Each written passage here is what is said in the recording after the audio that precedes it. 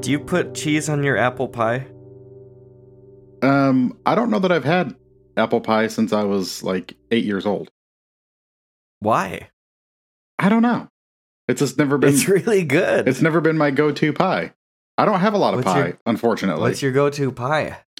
I like a pecan. Pecan. Yeah.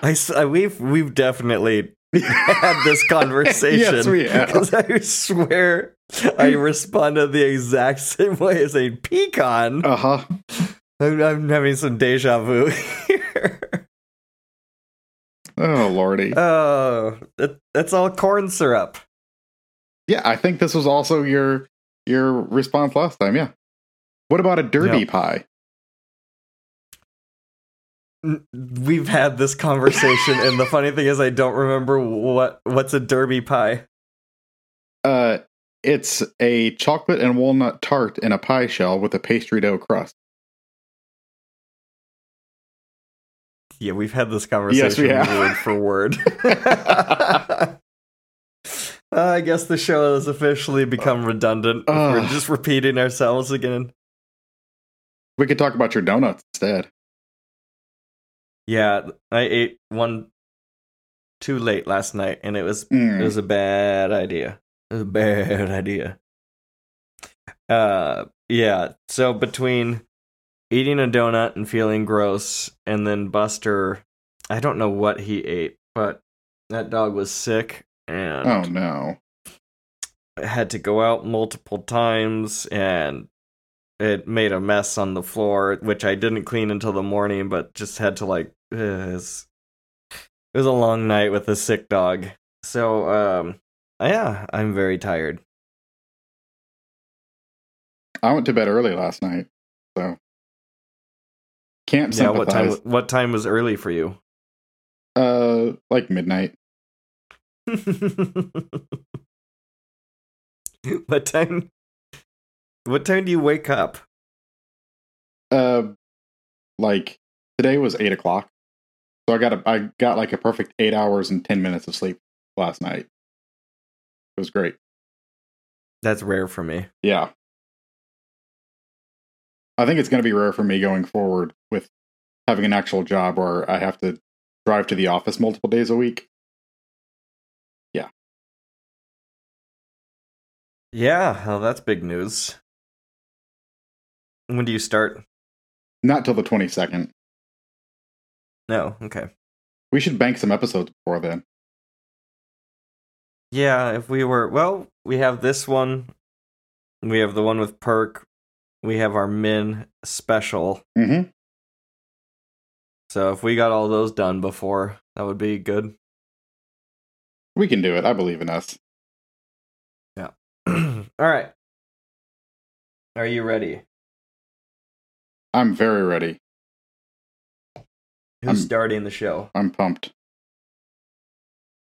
Okay. Let me see if I can do it. Get a nice running start. I don't want to be too radio announcy, though. And I feel like I'm prepped to be like, big radio energy. Yeah, but that's okay. Our show needs some professionalism sometimes. Once in a while. Okay. Especially on a day like today where I'm going to be dragging ass. You're going to have to pick up the slack. Oh, no. All right. Not my tempo. We'll get into that. Okay. Yep. A lot of thoughts. Okay. Hello and welcome to Nashville, CA, your double movie, double weekly podcast by Double Dudes. With me, as always, is my co-host, Sean. Sean, how you doing? Oh, no. Better until you said double dudes. We gotta strike that from the copy going forward. Noted. I can't go forward with that logo on us. That label.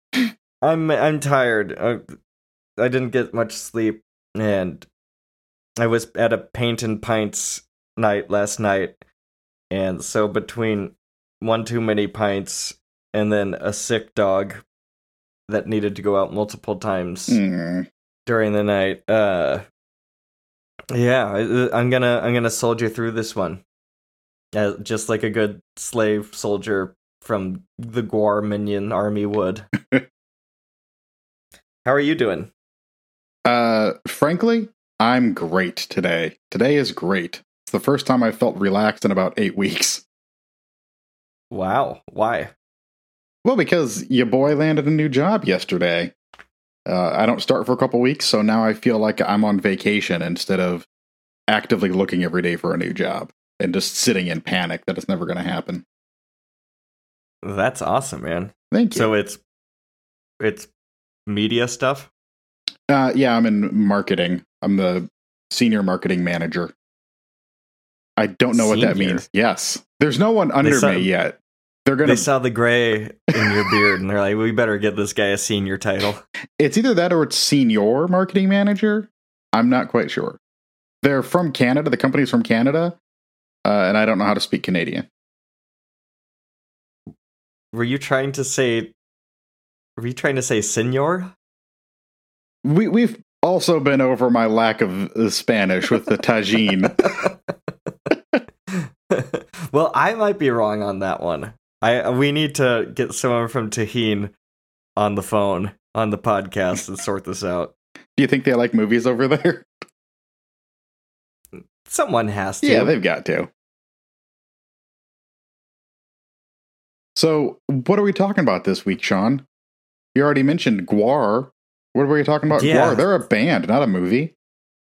Well, we were. Oh God.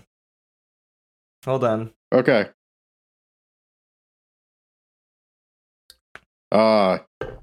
Sean's having his breakfast chili.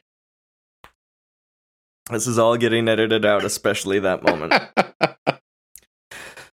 So, yeah, we're kind of strapped for time here and really needed to record an episode in a pinch, and I wasn't really feeling that motivated to talk about anything except for I really wanted to watch the Gwar documentary. Mm-hmm. And so I presented that one to you, and you responded first with a Bruce Springsteen documentary, which I literally could not find on the internet until you gave me the full title, and then I had to do deep digs, and it had like 100 ratings on Letterboxd. It was one of like the least seen pieces of media in the history of the world, I think. Yeah, I can't believe they actually I think they only put it out with like the boxed set of that particular album, and it was a limited run box set too.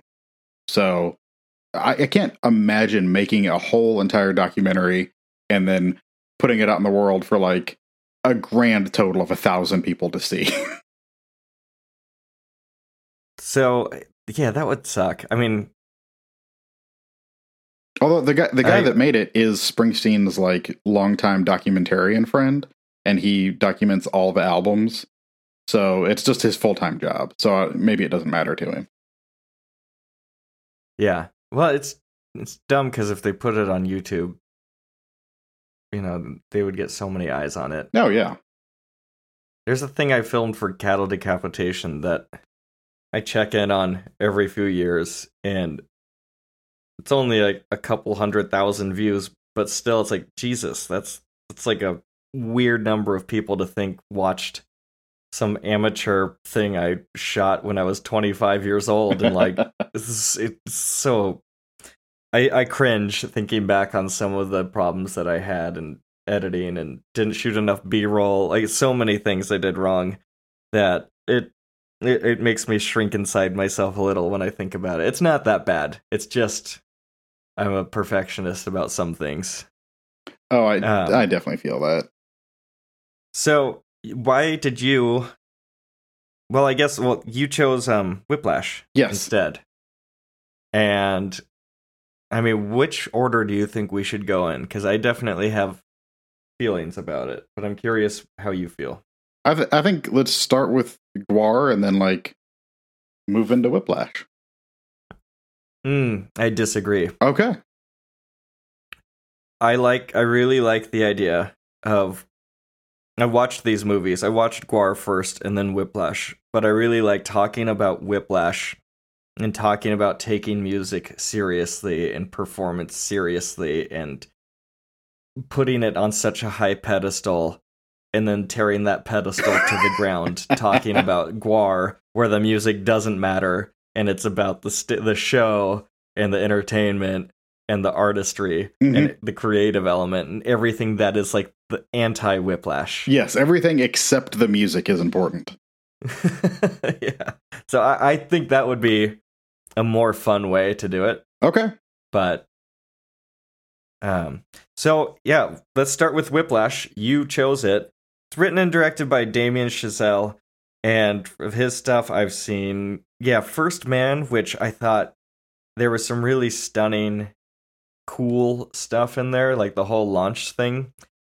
But it's again one of those times where I'm an unfeeling jerk, and so I just don't care about Neil Armstrong and his family and his children and stuff. I'm like, just get to the moon. Get to the moon stuff. I don't care about your domestic life. Get to the moon. God damn it. And he wrote the movie Grand Piano. Also, he wrote The Last Exorcism Part 2. That's which wild. I just remember being a piece of shit. But have you seen Grand Piano?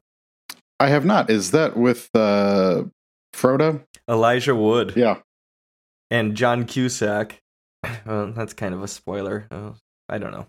But it's a really weird movie. It's really, really weird. It's about a guy who he was like a wunderkind piano player, and then he had a stage fright moment, and so he left the scene for like 5 years, and now he's returning, and he sits down at his piano at a performance, and he opens up his songbook, and it says, there's a note written on it that says, I have a gun pointed at you. If you play one wrong note, I'll kill you. And then he ends up talking to the guy through an earpiece as the movie goes along, and it gets kind of convoluted and weird. It's basically phone booth on a stage. Okay. That seems convoluted and weird to begin with. Yeah. Yeah. I refuse to watch La La Land. La La Land is literally the backdrop on my new computer. Literally a scene. Listen, I know it's a good movie. I know. But I don't want it. Uh-huh. I don't want it. I'm kind of done with Gosling. Especially now with, like, I didn't watch The Gray Man, but doing that, and what the fuck is this Barbie movie coming out? It looks weird as shit. See, I'm in for weird as shit. Like, that sounds good.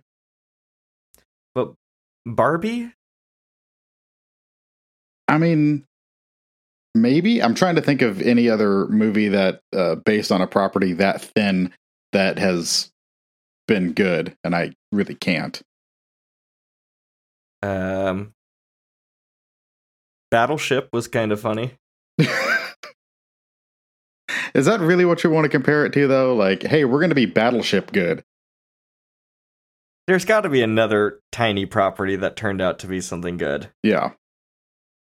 I can't think of it. The Castlevania cartoon on Netflix. There you go. That's got some lore to it, though. Yeah, it doesn't count. Hey, this is Sean with an editor's note. I'm very upset with myself. I did not mention the movie Clue here. But anyways, he also wrote 10 Cloverfield Lane, which is a good movie. Mm-hmm. So he's had like he's had a weird career. I mean, he's kind of been all over the place. Babylon is coming up. Yes, and a TV show as well? Or is that the TV show? Ugh. Set in the late 1920s during Hollywood's transition from silent films to talkies.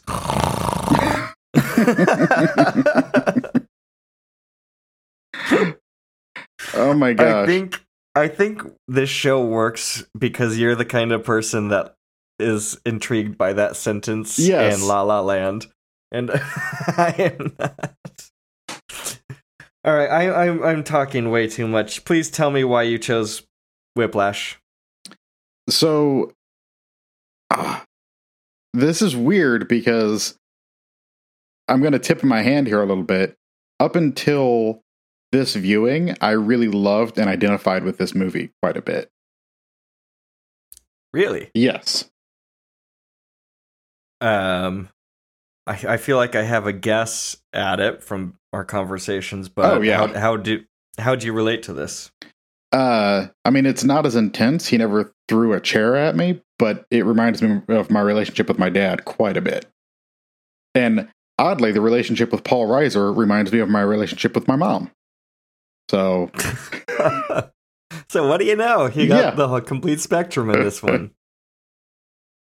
Well, tell me a bit about your musical history with your dad. Oh, it is. My dad preached that you should practice perfect so you can play perfectly. And if you were just going to like goof around, there's no reason for even picking up the guitar. Yeah. So it's when you pick up a guitar, it's only to do your scales and exercises and that kind of thing? Oh, he doesn't do scales and exercises. What does he do? He just plays. And you should play your songs covers as perfect. Or his own stuff. Covers. This is part of the irony is he hasn't played an original in years. Huh. Yeah. That's how can you be such like a stickler about cover songs? Oh, because you should try to play Aren't cover songs in nature meant to be changed because you're covering it and then putting a little bit of your own spin on the song? He did not do that until very recently. His goal was to play it as closely to the recorded version as possible. He didn't like going to concerts because other artists would change their own songs. And that's not what he wants to hear. He wants to hear it like note perfect from the album. I like to picture, like, if your dad, instead of being a music appreciator, was a, like, portrait or painting appreciator. And so he would just spend his time with tracing paper and, like, print out the Mona Lisa and then just, like, trace the Mona Lisa and just try to, like, get it the exact same perfect lines and everything. And then, like, that's his art, is just tracing things. And I think he would, like, not even appreciate impressionism. Like, it has to be realism for him. Like, that's the only true art. So how old were you when you got your first instrument? I was 10. I got a red Stratocaster knockoff made by Applause. And I remember my uncle brought me a guitar strap, which when I opened it up, it was like wrapped in this package and it said such and such straps. And I thought it was a jock strap. And I was horrified at why he was bringing me a jock strap for Christmas. And then my parents revealed the guitar and I was like, okay, this all makes sense now.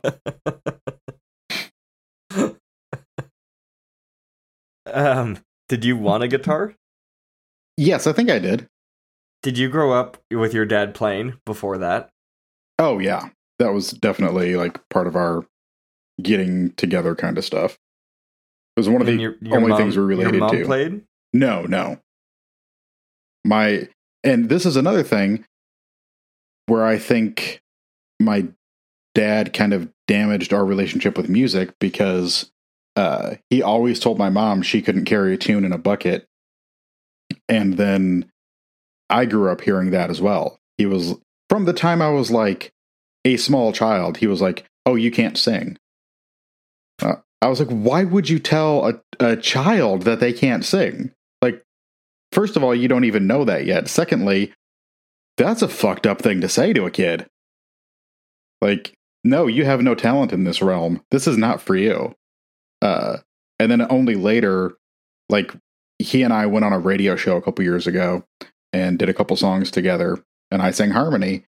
And then afterwards he goes, oh, I guess you can sing, just not as good as your dad. Which is still a fucked up thing to say. So this has been going on for 32 years. Yes. Ever since you got that guitar. Yes. It's still a competition with him.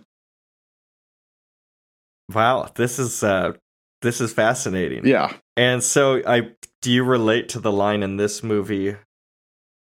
Wait, was it in this movie? No, it was in the Gwar documentary, but I'll bring it in. Okay. Where he says that the relationship of the student and the teacher, the master, is that one day the student will become better, will excel, and become more than the master. Mm-hmm.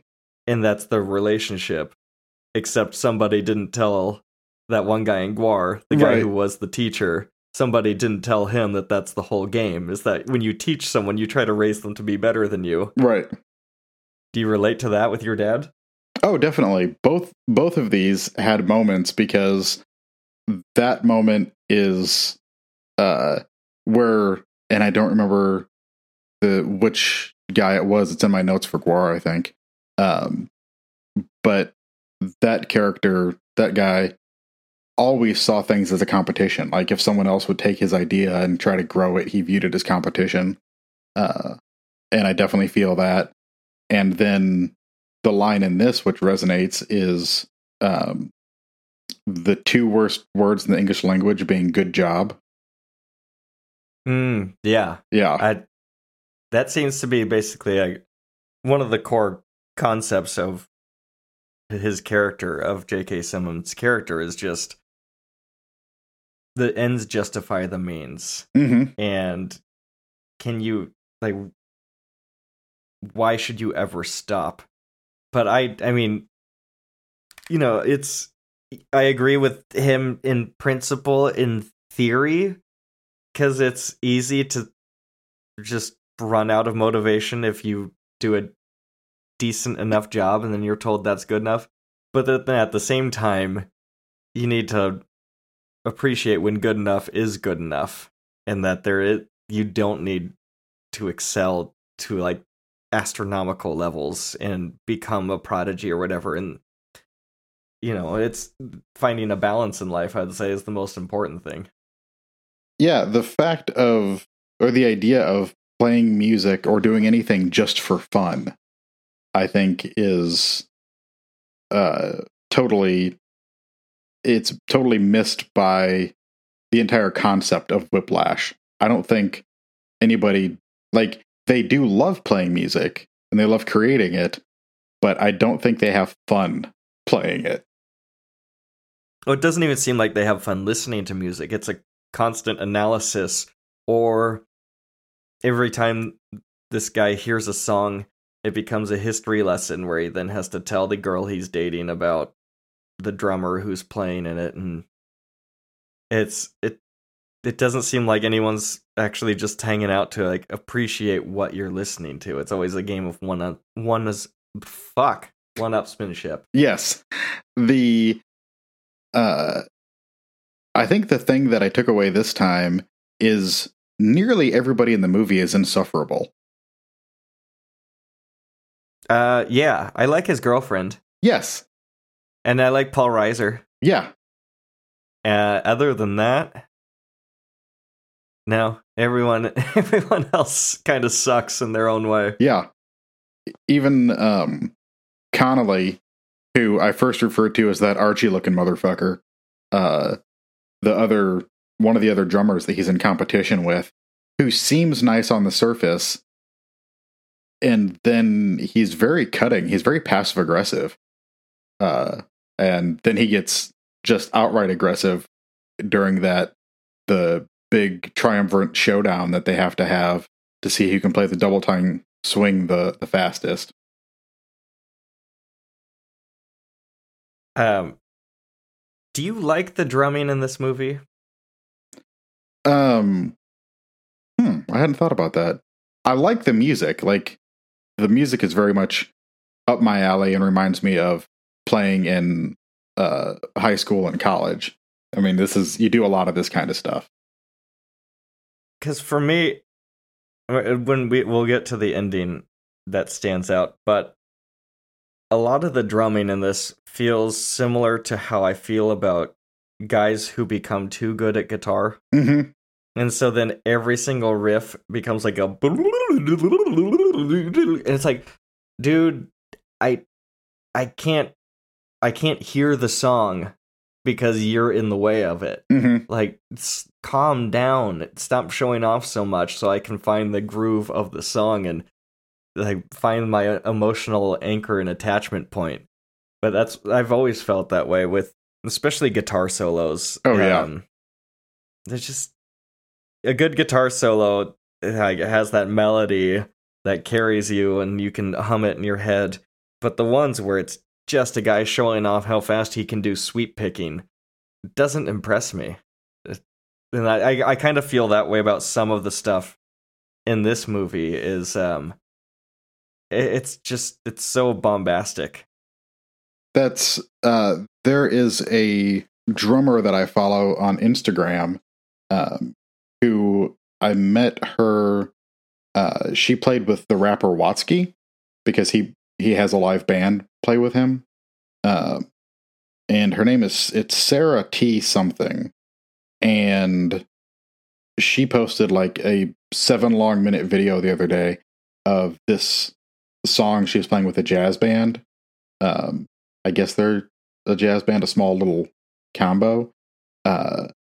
And her playing was so melodic on the set, and it fit in so well. It felt so locked to what else was happening that I sat there. I've watched the thing like 3 times probably, and the camera is primarily focused on her, and I'm just like in this pocket. It's so cool. Have you seen the video of that? It was one of the earlier YouTube videos. Korean drummer steals the show. Describe it to me. I may have.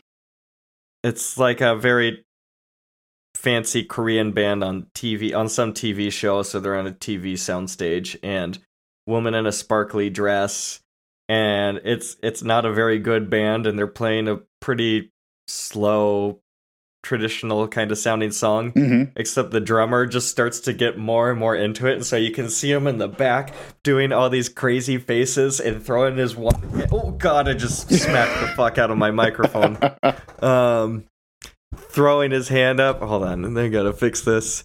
And just like going nuts back there on the skins. It's a very fun video. The woman's name is Sarah Thawer, Thawer.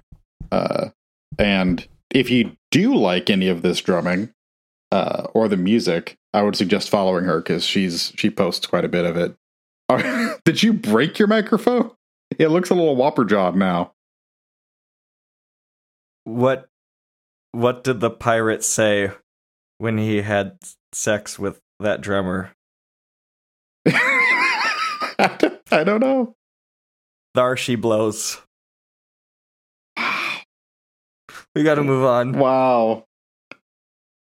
I thought you were going to go with what did the pirate say when he had the steering wheel down his pants? Yeah. You're driving me nuts. Yes. Speaking of nuts, no, I guess the Raisinets are not a nut. No. But Paul Reiser dumps these Milk Duds and Raisinets in the popcorn people. Mm-hmm. First, we already went over my feelings of popcorn in a movie theater. Yes. Don't.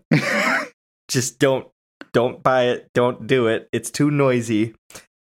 But especially don't dump your Milk Duds and Raisinets in there. My God, it's disgusting. What kind of savage animal are you?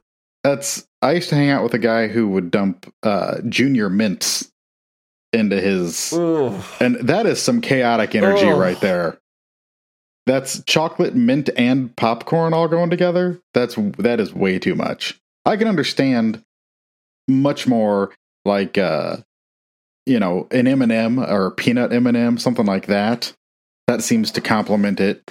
But I like to have like a bite of the salty, then a bite of the sweet, just as much as the next guy. But all together, I don't like that. It's weird.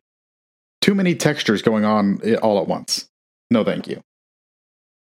I was such an avid fan of Seinfeld growing up that I went through a Junior Mint phase in high school where I think I was eating them and I was trying to convince myself that I liked them more than I actually did. Oh, I do like a Junior Mint once in a while. It's not an everyday. It's not a every time I go to the movies snack. Raisinets is my movie snack. I used to eat Mentos a lot. Just like eat a whole sleeve of Mentos just in like one sitting playing Grand Theft Auto 3. The mint kind or the fruit kind? Mint. That takes dedication. I feel like that's work to do that. I liked it. I don't know. It's not, thinking back now, it's like Buster's roaming, sorry. I think he poked his head there in the back for a second. Buster, hold on. All right. See if he needs to go out. Need to go out? I'll be back in a minute. Okay.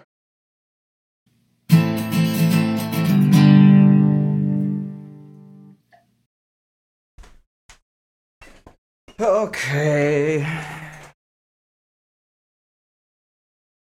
Poor dog didn't make it outside. Oh no.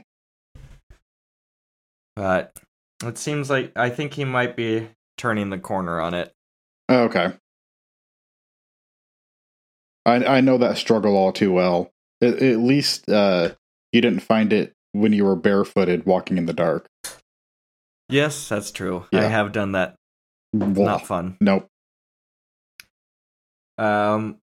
I don't remember what sentence I was in the middle of. Nor do I. Okay. Oh, chocolate. Yes. Popcorn. Nuts and popcorn. Yeah, don't you do that. a Junior Mints. Yeah, I was such an avid fan of Seinfeld that I went through a Junior Mint thing, ate a bunch of Mentos. Mentos are not, I don't think they're meant to be eaten. I don't like either. Consumed. Like at but all? They're not a good, but I don't think you're supposed to like chew and eat them like in consecutive order. I don't know.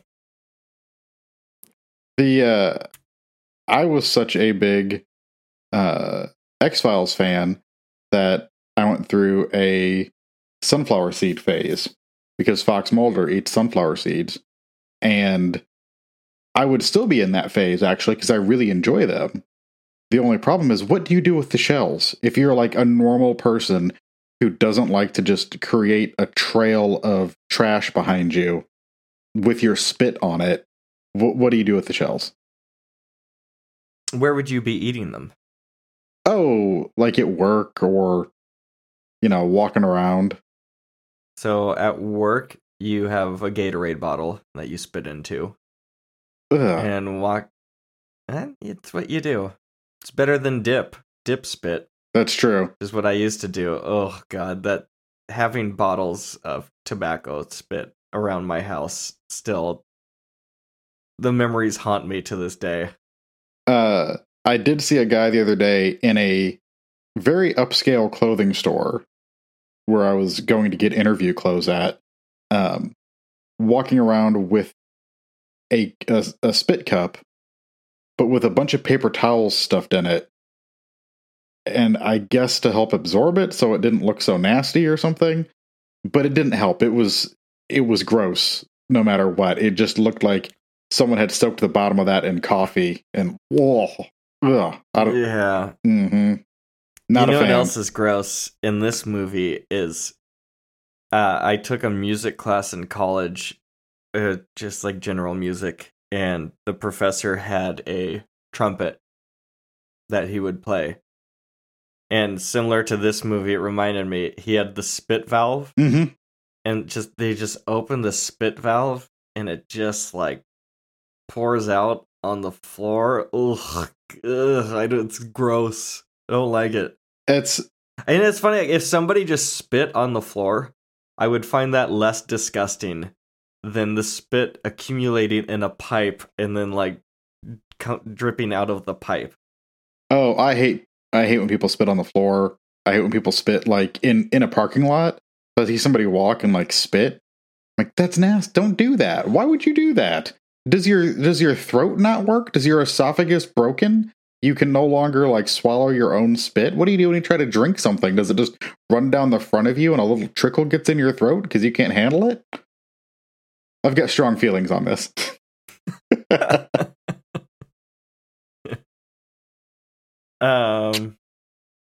I think it's even nastier when they the people wet their reeds in this movie. There's a lot of like mouth action with people wetting their reeds, and it's like, whoa. Mouths are gross. Yeah, we don't need them. You know, I watch Hell's Kitchen, and that's not as bad, but Cutthroat Kitchen also. I watch with my friends on Mondays, and the mouth noises of some of these judges, you can hear the fork biting. You can hear the smacking and everything. I was talking to my mom about this because my mom was in the car with me eating. I hope she's not listening to this one. She was eating a Rice Krispies treat, and it was grossing me out. And I was like, Mom, it's gross. And she's like, I'm chewing with my mouth closed. And she was, but even with the mouth closed, too much noise. Mm-hmm. And so we started to reminisce about my dad. My dad was just, I could not look at him at the dinner table. It was just so gross. Just open mouth chewing, talking, it just, ugh. So I'm very sensitive to like mouth noises. Uh-huh. I am now hyper aware of both of our swallowing sounds after we take a swig of our bean juice or water. God damn, you have so many bad names for coffee. I think bean juice is better than morning chili or breakfast chili. Also, the swallowing sounds are usually taken out by the noise gate. Yes. Sometimes we get guests that have a drink on the rocks, and the clinking is a little annoying in the edit. Yeah, we have learned, right? Like, I don't put the lid on my little coffee mug anymore while we're recording because it creates tinkling sounds. I also make you hydrate before we record. Mm-hmm. So you don't make gross mouth noises in my ears when I'm editing. Why am I the editor? Why am I the one that has to listen to this shit? Put a microscope to it and like listen to it in exquisite detail. I like the phrase exquisite detail with regards to my mouth noises. So one note I wanted to make early on when they're at the theater, someone runs into the back of Paul Reiser's head and he apologizes to them. I feel like this is supposed to be a meaningful moment where we like suss out something about his character versus his son's, but I don't quite know what it's saying. I think it's just like the Marty McFly, Crispin Glover syndrome. He's just a little too passive. I don't know, seeing your passive weenie dad and not wanting to be him. Mm-hmm. But then this movie, this kid, I think I can forgive this kid. He's 19 in this movie? Yeah, I think so. Character. So that scene is just like, what a pretentious fucking asshole. In that scene with his girlfriend where he's on, or not girlfriend, date, when he's on the date with her, and he's like, here's what's gonna happen. I care so much about becoming great that I'm just gonna leave you in the dust because you don't matter enough. Mm-hmm. I'm just like, dude, you suck. You just snivelly little 19-year-old who thinks you know everything, and that somehow the idea of like leaving your mark on the world, when he talks about like, I'd rather die at 34 and have people remember me than live to, it's like, would you? Would you? Because like, it doesn't matter if people remember you, you're still dead. Yeah. Like, I don't know. Do you think about the idea of like legacy and leaving something behind, making a mark on the world? Not really. I mean, although, you know, I have children, so like it or not, I've left some kind of legacy. I mean, I do like it. I like my children. That's not to say that I dislike them. Father of the year over here. This guy kidding. likes his kids. But the idea of like leaving something larger, and a lot of people who like aspire to do film kind of stuff worry about their legacy and like, my film's gonna live forever. Like, no, nobody cares. Like, I love movies, and Frank, I don't care about most of them. Like, if they disappeared off the face of the planet tomorrow, like, my life would not be that different, right? So you get over yourself. All movies, or just movies that have been made? Are you suggesting there's some kind of like theoretical box office in the sky where the movies that have yet to be made I'm just are saying, coming like, if you woke up tomorrow, if there were no movies that existed, but we were still making movies, so stuff would still be coming out. Okay. You would be able to live with that.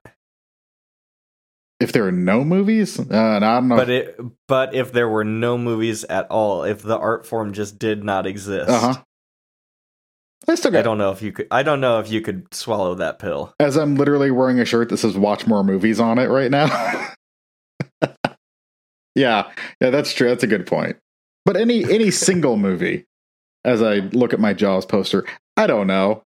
But my point is, you know, this guy needs to get over himself and not worry about.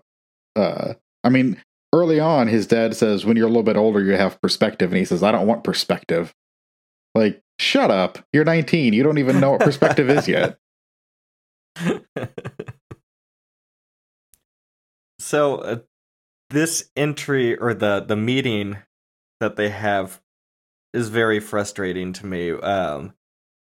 When he's in the rehearsal space practicing, and could you give me character names, please? I don't. Teller. I was gonna call him Tucker. No, his name's Andrew. The actor's name. Yes, Fletcher. God damn. No, Fletcher is the teacher. Fletcher is J.K. Simmons' character. J.K. Rowling. Oh my god. Good lord. We need to stop this. I infected you with my ineptitude. Okay, we got Andrew and we got Fletcher. Yes. So when Andrew's playing on the practice thing, and then Fletcher walks in, and it's just, you can't fucking win with this guy. Because if he stops playing, and he said, "Well, why'd you stop playing?" And then he keeps playing, and he says, "Oh, was that the answer to my question?" But if he kept playing as Fletcher walks in, he'd be like, "Why are you so disrespectful that you keep playing when I walk?" It's just these kinds of people that just can't fucking win with them you can't have them in your life, because they're infuriating. Watching this movie angers me.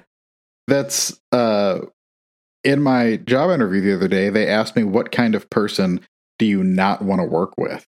Or what do you find frustrating in coworkers? And I said, a lack of humility. And then I'm watching this movie and I'm like, oh, every character in here except for Paul Reiser and the girlfriend suffer from the exact syndrome I was talking about.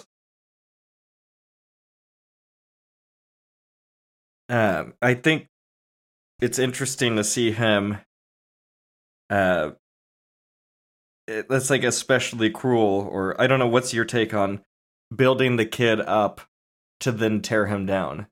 Does Fletcher do that just to inflate his ego even more so he can crush it even harder?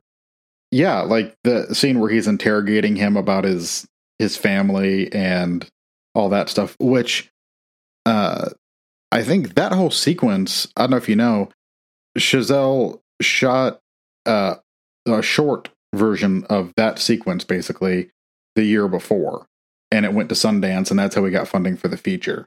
I mean, it's like 17 minutes or so. Which sequence? The whole thing where Andrew is first in studio band, and he's like the alternate for the first part, and he yells at the guy for being out of tune, and then he's nice to Andrew, He's like, don't worry about it, man. Don't worry about anybody else. What's your family like? And then just uses that against him for the rest of the movie. I saw that they recast when they shot the feature film, the guy who played Andrew. Yes. That sucks. But the other drummer is the same. I know. So what happened to that poor actor? I don't know. And I recognize that kid too. He's been in other stuff. Yeah. That would just suck to like watch the movie that you helped get off the ground go on to win so many awards and everything, and they recast you. It's like the one guy in what's his name? I don't remember. Back to the Future, the original Marty McFly. Oh, Eric Roberts. Eric Roberts? Eric Stoltz. Stoltz. Yes. Yeah. Yeah, the other guy was Johnny Simmons, who was in Jennifer's Body. That's how I know him. I just watched that not too long ago. Oh, Andy's in Scott Pilgrim. Yeah. Was he the singer in the band in Scott Pilgrim? No, he's their fan. Oh, okay. Yeah. I think the singer is also named Johnny something. So you mentioned how Chazelle shot it. What do you think just overall, technically, of the movie? The camera movement, the editing, all that jazz. It is. Yeah, I use Fosse terms in my language now. It is so exacting. And if you watch this short and this back to back, you see that he already had the visual language down. The coloring is entirely different because every time we're with the studio band, everything is this golden color. And when he's with the other band, everything is like a blue kind of sunshine color. But other than that, the language of the film was already down. And J.K. Simmons already had that performance down exactly.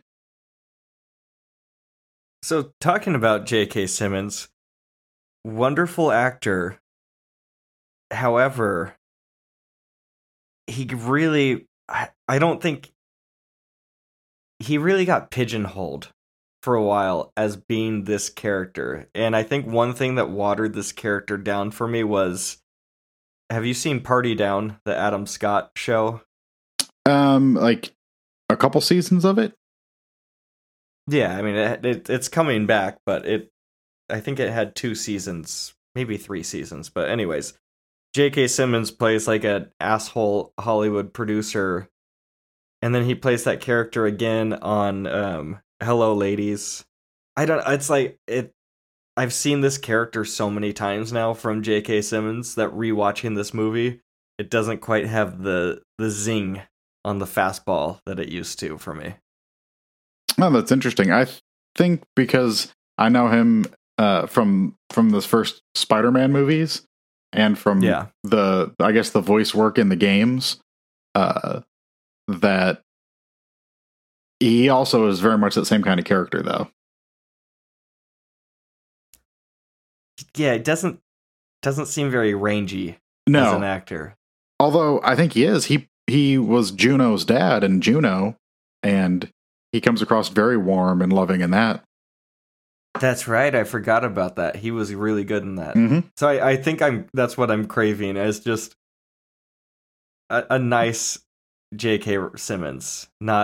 He doesn't always have to play an asshole. Right. And this guy is like, this movie is like, it flirts with going too far and being over the top for me. And there's moments. There's like throwing the chair at him when he's at the kid. Mm-hmm. And then like shortly after that slaps him across the face 4 times. Yeah. That's just like, it's almost pushing it to a point of like being unrealistic, and I can't really buy into the believability of this. And the other scene that happens to me is after the car accident, when he stumbles in, like covered in blood, and then tries to play. that scene just felt over the top to me, and just like a little too much, like a little too much salt on this pasta dish. Yeah, it almost plays like a parable at certain points rather than a realistic movie, because it is so over the top, and he is so like J.K. Simmons' character is so self-aggrandizing that I think it is really hard to accept that someone like him, and I'm sure there are people like him, but it is, and I totally believe that movies like hyperbolize in order to make a point, but it just drives it home over and over and over again. And I don't think even in the past couple of years when I watched this movie that all the slurs bothered me as much. But this time I'm like, I know he's a jerk, but man, he uses like he drops a lot of slurs in this movie, which I hate. Yeah, it reminded me of like football coaches from the 90s and early 2000s. Yes. Or something. Also, I just made the connection that this movie is, what if Bob Knight was a music teacher instead of a college basketball coach? Uh-huh. That That's totally makes sense. Well, we often neglect to talk about the title of a movie. And what do you make of this title? So it's one of the songs that they play, but I think also there's a car crash, and he's in the crash, and you get whiplash from a car crash. But it was there for the short as well, so I think from the short it was just the name of the song. But I think in the movie it implies like the whiplash of Andrew going from like this super competitive Schaefer, and then he gets like yanked out of that. He gets dismissed, which I don't entirely know why Andrew gets kicked out of school.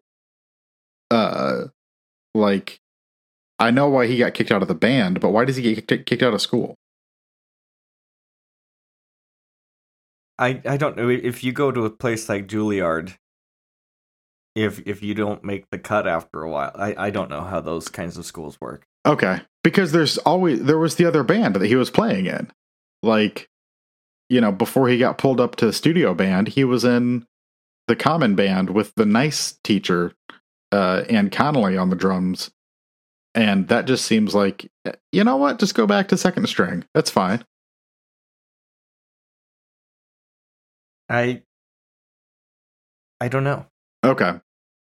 I did also notice, like, there's this common thread of Andrew getting injured. When he... Also, I don't know how he's late all the time. He's so conscientious and obsessive about things. I don't know how he's late for his first day of studio band, and he's running late for the performance that one time. But this is like that Arrested Development joke where Michael Cera says that he's like a human metronome and he's never late anywhere. And maybe he's like, yeah, but rhythm and timeliness are not the same thing. And he's like, actually they are, because you have to know exactly how long it takes for something to happen. That is funny. The irony of a drummer always being late. Yeah. He's dragging. He is dragging. So the Not My Tempo scene. Mm-hmm. It bugs me because he's not off tempo. I think tempo right there is like the wrong word. Okay. Because he is on tempo. He might not be drumming with the flair that I don't. Do you understand what I'm saying? I mean, he's... No, I do not. Because I don't. He's not on when Fletcher counts it off. I mean, I'm assuming he's off. Although to me, it sounds like it's minute, right? Like, but that's the whole point. I don't know, man. It all sounded the same to me, whether he was dragging or fast or slow. Mm-hmm. It just, I mean, clearly it was a scene of, it didn't matter. Fletcher was going to degrade and break these two drummers down because that was the lesson plan for the day. Well, and he also does the same thing to the trombone player who is not out of tune. He just mocks him until the guy leaves, and says it was worse that he didn't know. And he points to the trombone player. He's like, "It was you." And the guy's like, "Yeah, I know." It was interesting when he was going through the sax players or the clarinets or whatever to see who was out of tune. Mm-hmm. Because my question, can a fretted wood instrument like a clarinet be out of tune? Oh, I mean, can you tune those notes? I mean, I think you can play out of tune. Like, how? If your embouchure is like not correct, you'd be a little bit out. Or if on a saxophone? Yeah, I think you can be out of tune. Like if your mouthpiece isn't on correctly, I think you can be like microns or whatever they call it out. Are you Googling this? No, I was trying to find video evidence to back me up that he's not actually off tempo. Oh. Oh, no matter what your skill level is, a saxophone is a temperamental instrument when it comes to playing in tune. Yeah. So, can saxophones go out of tune? Extreme temperature, which it's hot in that room. You can tell. What about they do this like compare and contrast between the earlier band that Andrew is in and the studio band. Like, they're very similar in the shot selection, but I feel like the earlier one, everything's a little farther away and the details aren't as sharp. Like someone's cleaning their saxophone, and it's, when you go to the studio band, it's almost militaristic. Like everything is happening in order and the rhythm to it is much sharper. And it just feels like, oh, now we're in the professional world. Yeah, I like the montage of those really tight technical shots of just all the musicians fucking with their instruments in little ways that it's nice to see. It'd be really hard to fake this movie with people who don't know instruments. So it is nice to see a movie about music that takes the music seriously, and you get a feel for the performance and for being in music school. Yeah, similar to like I watched that movie Boiling Point while you were asleep at your house. I watched it on your TV, and that was a very good movie about. Like, it felt like very realistic, lived-in script about life in a kitchen and what it's like to live through that life and go through that in a similar way to this movie. That's I mean, we've talked about it a little bit, but anytime you see professionals doing professional shit, like, it's just satisfying. All that stuff in Thief, like breaking into the vault, all this stuff in Heat. But anytime, I feel like any realm where you see professionals doing their thing, it's just like, it's fascinating. Well, that's like a lot of YouTube is just that now, of like lawn care specialists who upload videos of them mowing and edging lawns, and they get millions of views and stuff. It just are bakers shaping bread, and people build like complete followings online just over behind these kinds of things. I'm fascinated by the woodworkers, especially the ones who make things on lathes, because that's terrifying to me. You get a piece of wood spinning at I don't know how many RPMs, and especially when somebody is doing like, I guess it's like burled oak or whatever. Is oak the one that gets burls? And the edges are not symmetrical. And I'm like, it feels like you would screw up and stick a chisel where it doesn't belong, and all of a sudden it's sticking out of your, aorta or something. Stick a Chazelle where it doesn't belong, and you got a bad movie. Much like you think La La Land is. No, you think La La Land's a good movie. You just don't want to see it. You just don't need it in your life. I'm sure it's good, and I'm sure it's whimsical and delightful and captures the magic of movie making and all of those things. I just don't want it. That's fine. Also, fuck LA. That's just me being raised in San Diego. Right. It still exists in me, especially now. Like, oh, the fucking Dodgers. God, don't get me started on the Dodgers. We got to get Patrick on here so I can make you watch Major League. Oh, yeah. I haven't seen that since I was like 10 years old or something. Oh, it's so good. It holds up really well. Yeah, any other scenes or things that you want to talk about? I kind of want to get back to your dad. I mean, so when you were... What do you make of this movie towards the end? And like, Andrew seemingly has the realization that Fletcher shouldn't matter this much to him when he leaves the school. But then by the end, he comes back and he's clearly still under Fletcher's spell and wants to give him the middle finger and a big fuck you to him at the end. Right. Just what do you think of the fact that essentially, like, even in like the face of a student's suicide, Fletcher kind of gets vindicated at the end of this movie? It's rough because it feels like Andrew needs that validation from Fletcher so much, and Fletcher's never going to give it to him, right? Like, that's not what he does. He breaks people down. He's like the drill sergeant in Full Metal Jacket.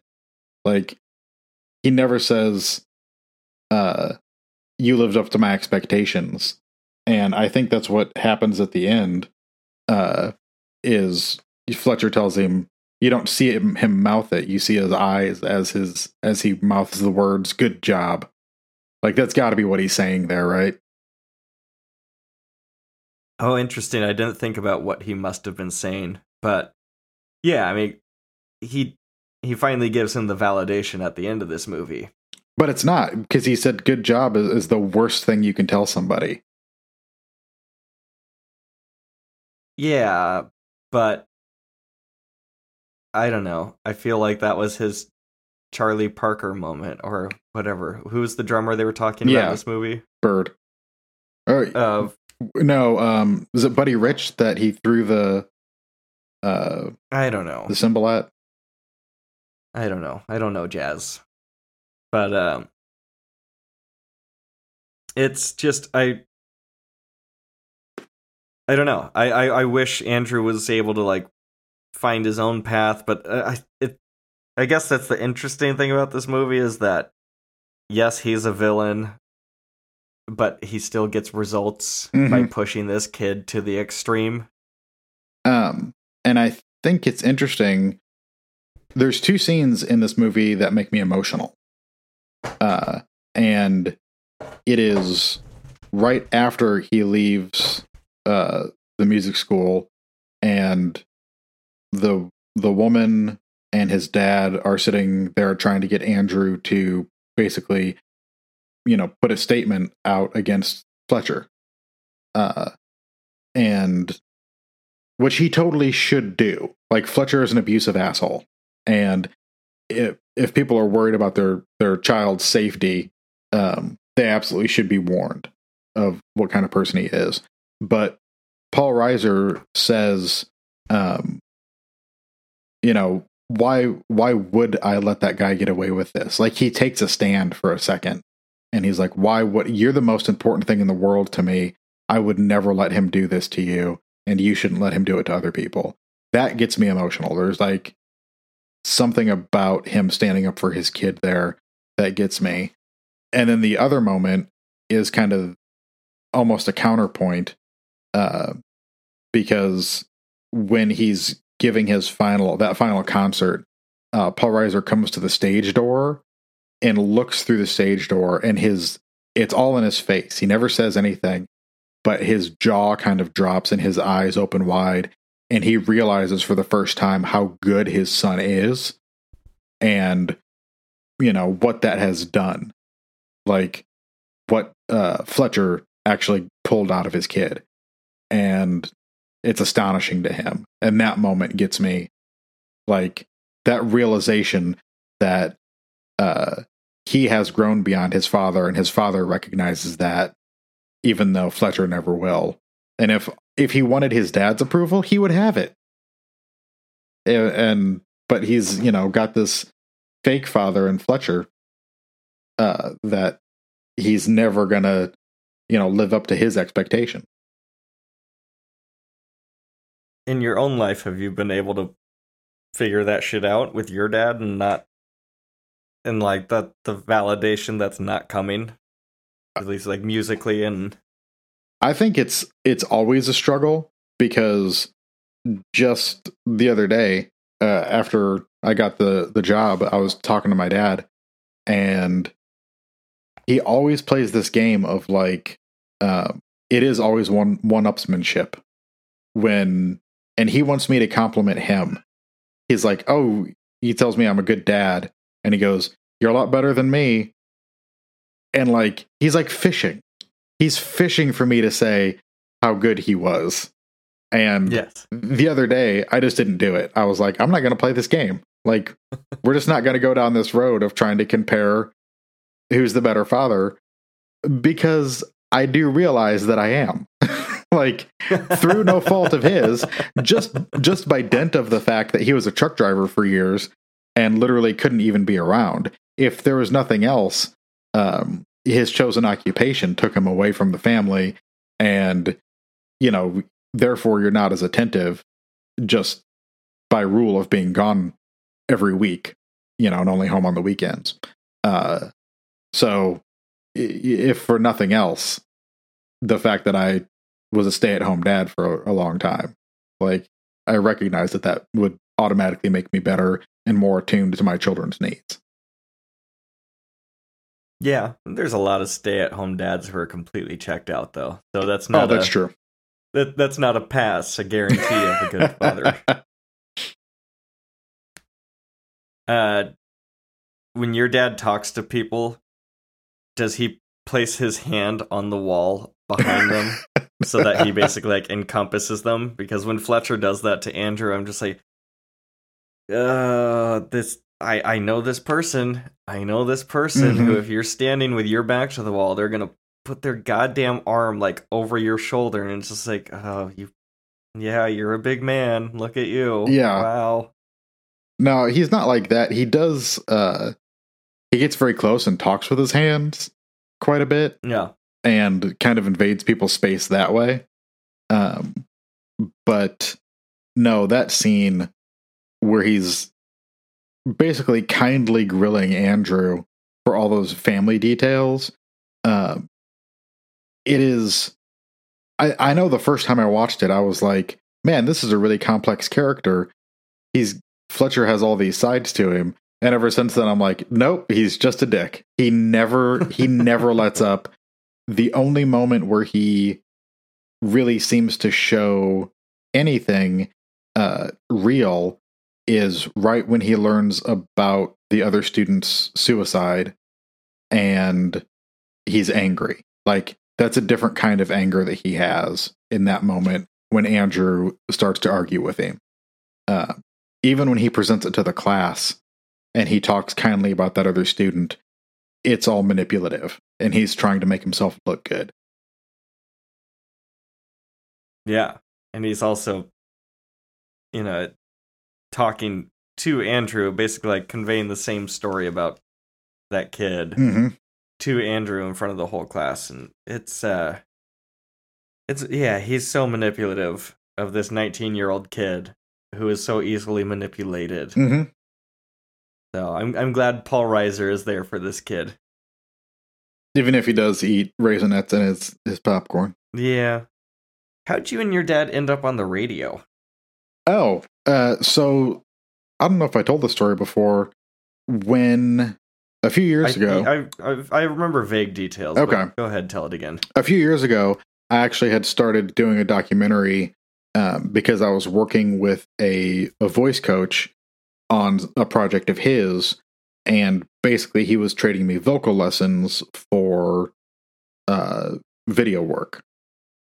So he was a high-end voice coach. He charges $100 and some an hour. So it was kind of a equitable trade. And when I first went into him, he was like, no, you can carry a tune. He's like, you can't belt, but I can teach you how to do that. But he's like, you're in tune. You're fine. And I immediately was like, and the thing is, I was in choir in high school.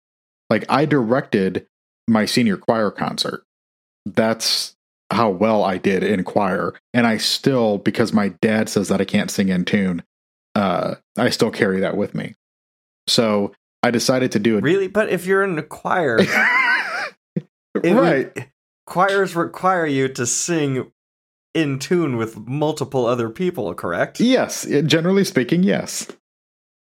So you would know if you couldn't carry a tune because it would be very obvious. Also, I used to play trombone, and I played it in college and never got called out for being like out of tune like the kid in this movie does. So yeah, well, parents' words can burrow themselves deep, can't they? Oh yeah. But I decided to do a documentary, and following like me doing the vocal lessons and then actually doing a performance with my dad. And I just never got enough footage to finish it. But I did find the performance, and it was because of a friend who runs a radio show down here in Nashville.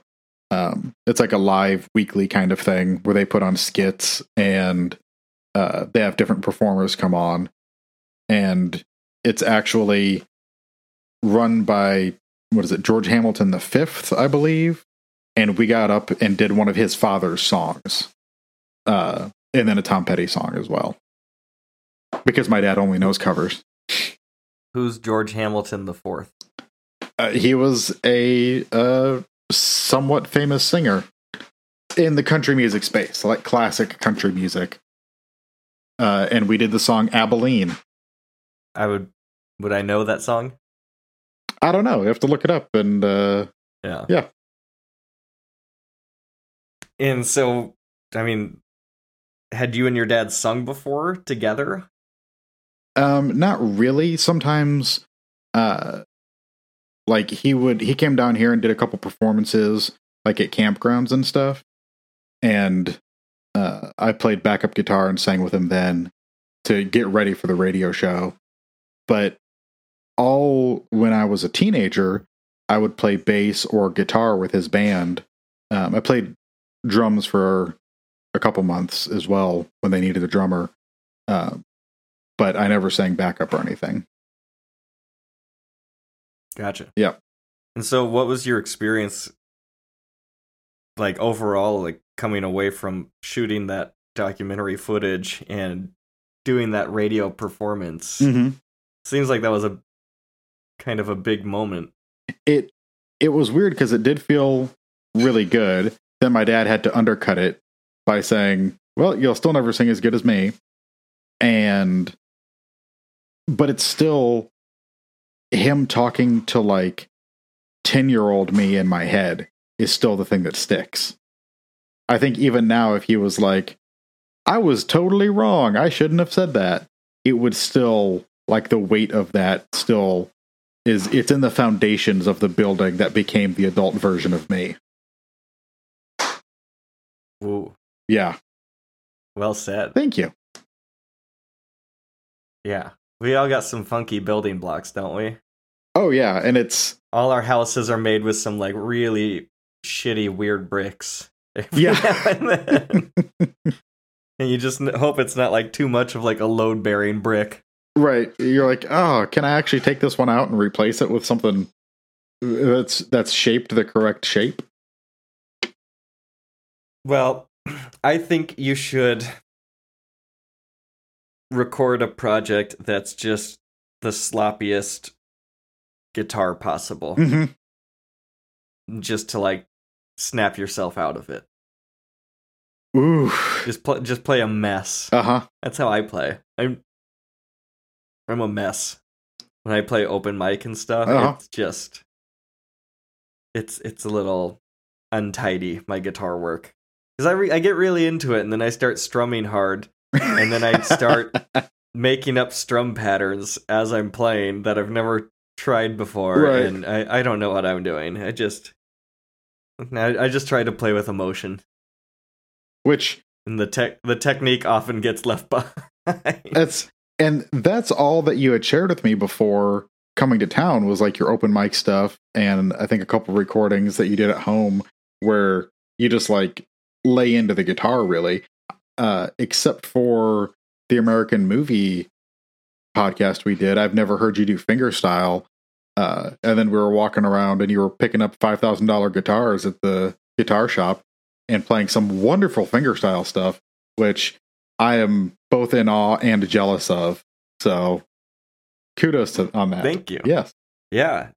Picking up those guitars was very scary. Mm-hmm. Holding a guitar that cost more than some cars was a wild experience. Yeah. Anything else for Whiplash here before we close this out? I do think that Andrew is on a path to become Fletcher, or could be like Fletcher, except for he has more humanity in him. And there's the first date scene, when he actually like tries relating to, I'm sure she has a name and I feel bad. I feel bad. I don't. But he is so, he asks her like, what is she majoring in? And then why are you even in college if you don't have a major? Like, you need to be obsessed with something. Otherwise, what are you even doing with your life? But at the end of that scene, there's a shot underneath the table of their feet moving together. And it's just a very sweet kind of human fumbling adolescent moment where I feel like he's real, in a world other than drums, in a world other than music. And I really like that little moment. Her name is Nicole. She's played by Melissa Benoist. Yes, she's played by Supergirl. Sure. Yep. And I think by the end of this, unfortunately, I feel like Andrew has relapsed. Mm-hmm. Basically. I think leaving the school and everything was almost like going through a program and getting into rehab, putting the drums away. And then you see that shot where like he wipes the dust off the set as he comes back to it, and he's just... I feel like, yes, I think he will be like a famous drummer after this, but I also think he's going to have a miserable life because his worst instincts were just validated. Yes. Absolutely. I think it's almost worse for him that Fletcher invites him to do that. And if Fletcher had just stayed in the school setting, once he left school, he would be okay, I feel like. But then the fact that Fletcher is like out in the real world doing this with a pro band as well, it's just like, oh, all of life can be just like Schaefer Conservatory was. I had a specific question. Oh, what do you think happened to the songbook? I mean, there's 2 songbooks that get... Mm-hmm. There's a lot of missing songbooks in this. Yes. But the first one, do you think Andrew intentionally did that to fuck the guy over? I really don't. I wish that they had brought up the fact that he can't play without music beforehand. That Tanner can't. Because it just feels very convenient in that moment of like, we didn't know what the stakes were other than someone else misplaced their music and he yelled at them. Like, what's that going to do? But oh yeah, I see what you're saying. We don't have the setup that lets us know that this is a colossal situation. Yes, I gotcha. Yeah. But then we see that again at the end with Fletcher not giving him the sheets or whatever song they're playing, and yeah, because here's the other thing: is like, is jazz so complicated that a good drummer, an excellent drummer as he's purported, he would be able to bullshit his way through this, right? Like, no. I feel like he would be able to find something. No, absolutely not. Is it that complex? Is it that complex? Yeah, that's part of what I've been studying in my guitar lessons. Actually, we've been breaking down the song "Giant Steps," and it is literally like half a measure at a time, trying to go through the changes and talking about all the different modes that it moves through. And it's like, you can't just walk in and solo over that. So I would imagine, like, with the drums, you also can't. You might fool someone who hasn't heard it before. What's there to know? It's like, it's 1 and 2 and 3 and 4 and 1 and, or 1 and 2 and 3 and 4 and 5 and 1 and that's all there is to drumming. I just gave you everything you need. There's also 1 2 3 1 2 3 1 2 1 2 3 1 2 3 1 2. I feel like Michael Myers is about to kill me. Yes, that's exactly what that was. So to wrap up, Whiplash. Like I said, a little bit of zip is lost on the fastball for whatever reason. Watching this again, I still really like it, and I think this would really kill on a first viewing. And that we didn't mention the solo, but the solo at the end is awesome, and the first half is cool. And then I love a song that goes down, down, down, down.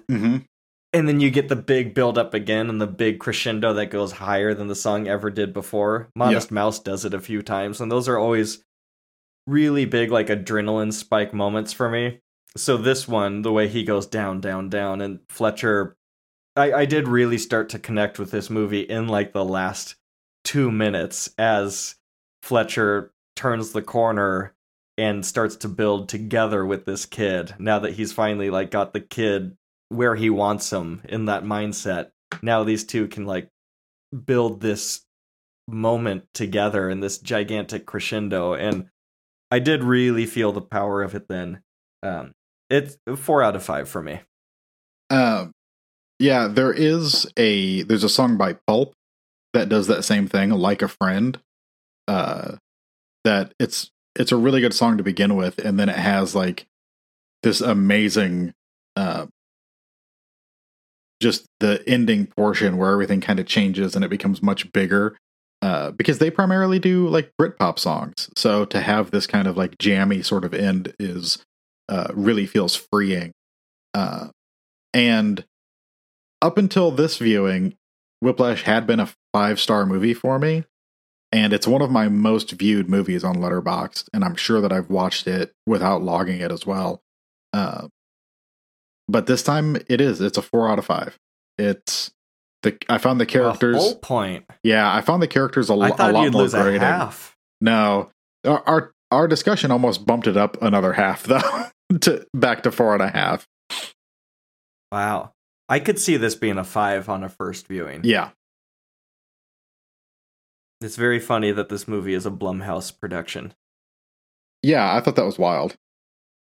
Because Blumhouse just makes, like, shitty young adult bad horror movies. So I don't know where this one came from. They also did The Invisible Man, though, which was an adult horror movie. No, they've done some good stuff, but then they do that Treasure Island remake. Oh, no, Fantasy Island. Yes, Fantasy. Yeah, Fantasy Island. Fucking Michael Pena. And on that note of fucking Michael Pena, We'll be back after the break to talk about This Is Gwar. Okay, up next we're going to be talking about This Is Gwar. It's a documentary from 2021 directed by Scott Barber. It recently premiered on Shudder, which is where you can watch it. And I chose this movie because Gwar is definitely not one of my favorite bands, but I thought they were really interesting. And I got to see them perform at Sounds of the Underground tour in 2006 or something. It's briefly covered in this movie when it talks about Gwar kind of rebooting as a metal band. And so I saw them when they are on that tour. And from what I remember from that show, I wasn't up close, so I didn't get covered in alien semen and blood, unfortunately.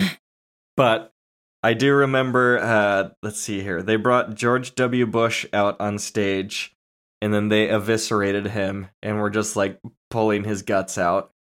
And then there was a guy dressed in like red Nazi KKK robes, and he was like a Nazi priest. And that guy got decapitated and fed to a giant Tyrannosaurus Rex on stage, if I remember correctly. And so they were just a band that was on my radar. Every now and then I'd watch YouTube videos and stuff of them, and I was so happy with this documentary. What's your history with Gwar, with this movie? What'd you think? I think literally I knew some of the albums from like hanging out in record stores, and their appearance in Empire Records was my only actual exposure to them. That's definitely where I saw them for the first time, that Ethan Embry scene. Oh, and Beavis and Butthead. Oh, yeah. You know, Beavis and Butthead nauseates me. Why? I almost lost my coffee on that one. I saw that. Yeah, I remember watching it across the street at my neighbor's house, and I definitely felt like too young, because at one point somebody cuts their finger off with a lawnmower or something. Okay. Beavis does, and there's like blood squirting, and it was a lot, and it just felt like one of those things where I caught it as a kid, and I was like, oh, I know I shouldn't be watching this. Like, this is a little too risque for where I'm at, but I want to be cool with the cool kids here, so I'll watch it. And so I think that's why, but it never evolved past that. Also, that Sega Genesis game that gets brought up in this documentary, where it's all about getting tickets to see a Gwar concert. I played that game fairly frequently as a kid, and it was so fucking hard and cheap that my mouth tastes like battery acid when I think about that game. Fuck that game. So cheap. So cheap. What's the range on a game being super hard?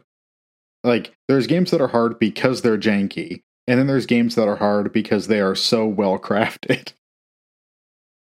Oh, it all just comes down to if it feels cheap or not. I'll give you, like, the perfect example is a game like Super Meat Boy, or maybe Cuphead, although I did give up on Cuphead, but where it's like the difficulty is so finely tuned that it's right there that I know I can do it, and it's just a matter of me mechanically doing it. And right. But when a game has bad controls or something, and you're in a really difficult section, that's when it's just like, oh, fuck this piece of shit. And like, that's when I like Alt F4 and then just like I'll uninstall a game or whatever. Like, that's when I don't like to get angry with video games, and I don't often do, but that's when it'll happen. Yeah. Kira and I have been playing Cuphead when she's over, and it's kind of our mileage varies, but we don't play it for very long. Like, you can sit down and play Mario Kart like all day long, right? Like, Yeah. it's fun and kind of soothing type of game. Or I can play like Skyrim for hours on it. Like, it's just kind of like I'm walking around and occasionally I have fights and stuff.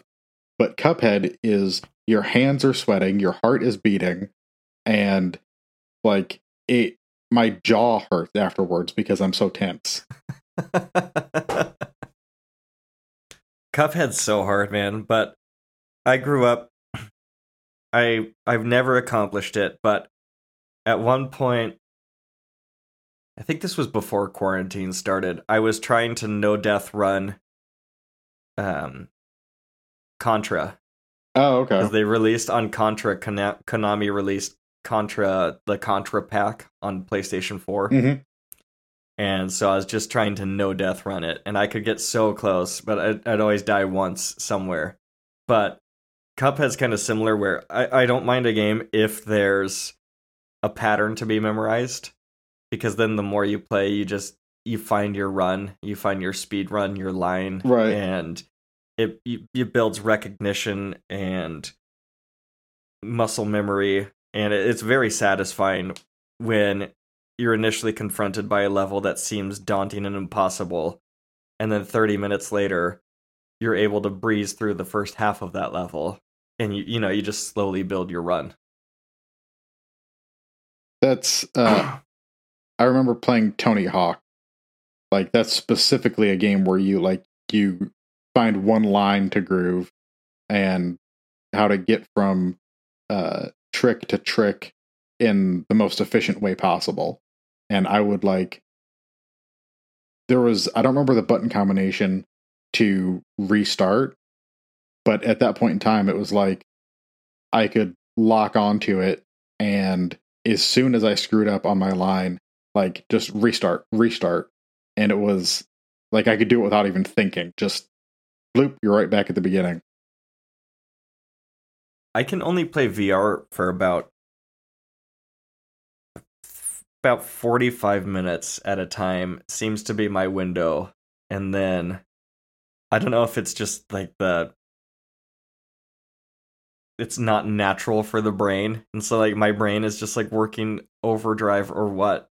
But I find it to be like mentally exhausting to play VR games and sword fight or shoot guns and peek around corners or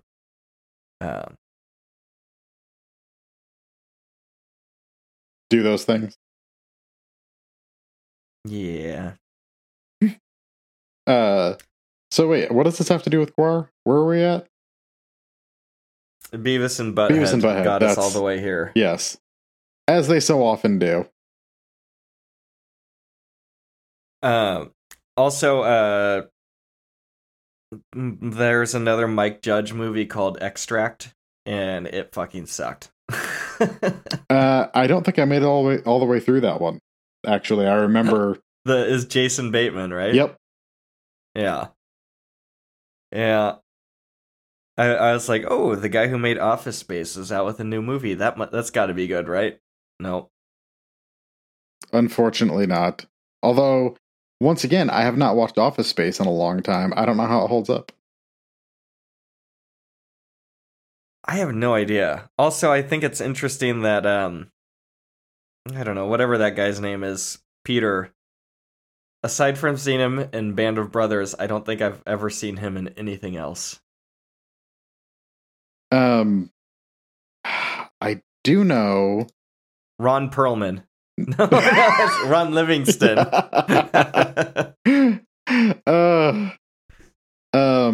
Wasn't he in the...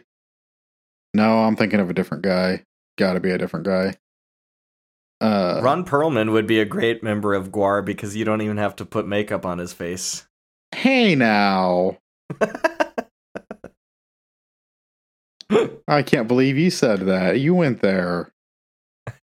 He's got a very distinctive look about him. So this documentary, it's a straightforward, like, standard presentation documentary. It's it's not often that I've seen documentaries that jump out of this norm. The one that often I think of is either the Apollo 11 or Man on Wire as examples of documentaries that eschew the normal talking head combined with old footage format. Mm-hmm.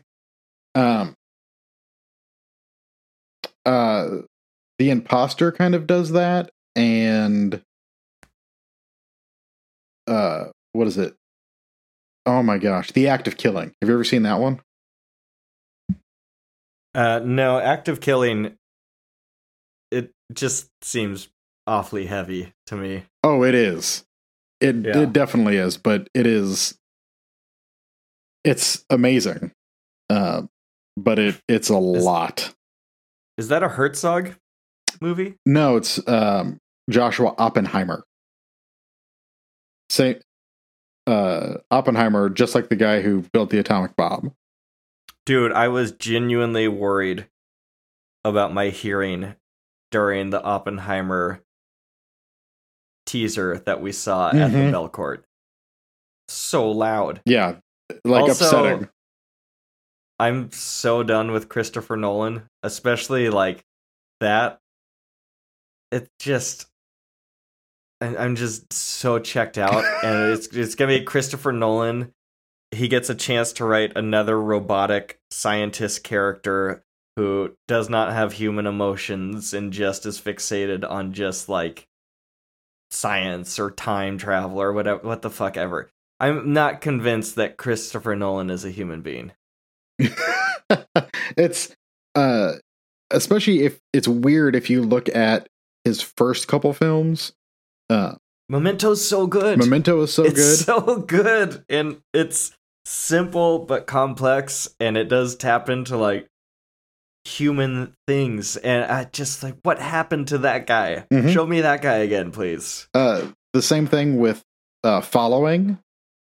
I mean, that was like his... I don't know that one. That was his very first film. It took like a year for them to shoot because they only shot on weekends, and when he had enough money to like do anything, and everything was donated.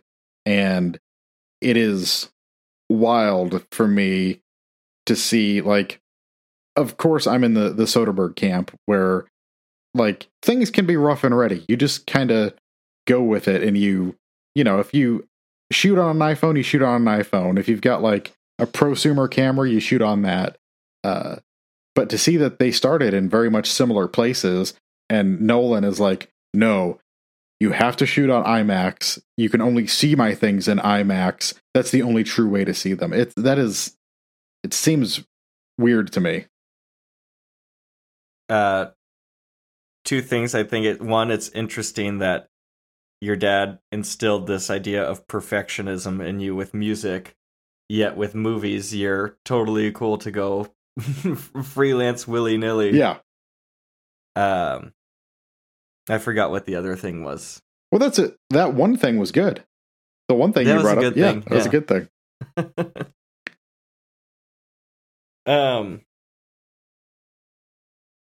Let's see. Nolan.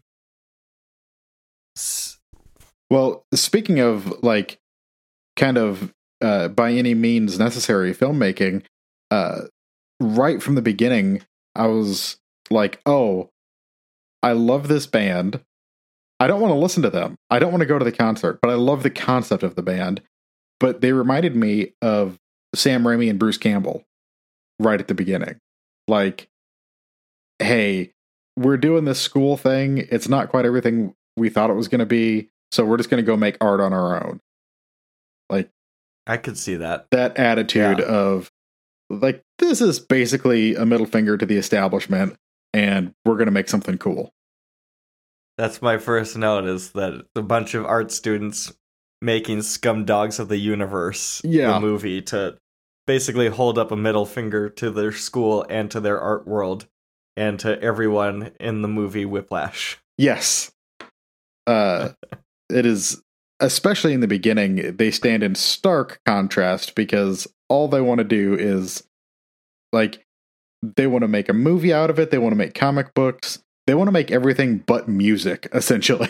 That just happens to be one of the many avenues that, but they don't seem inspired by the music. It's just almost the necessity of, we're going to put on this show and it's got to be something.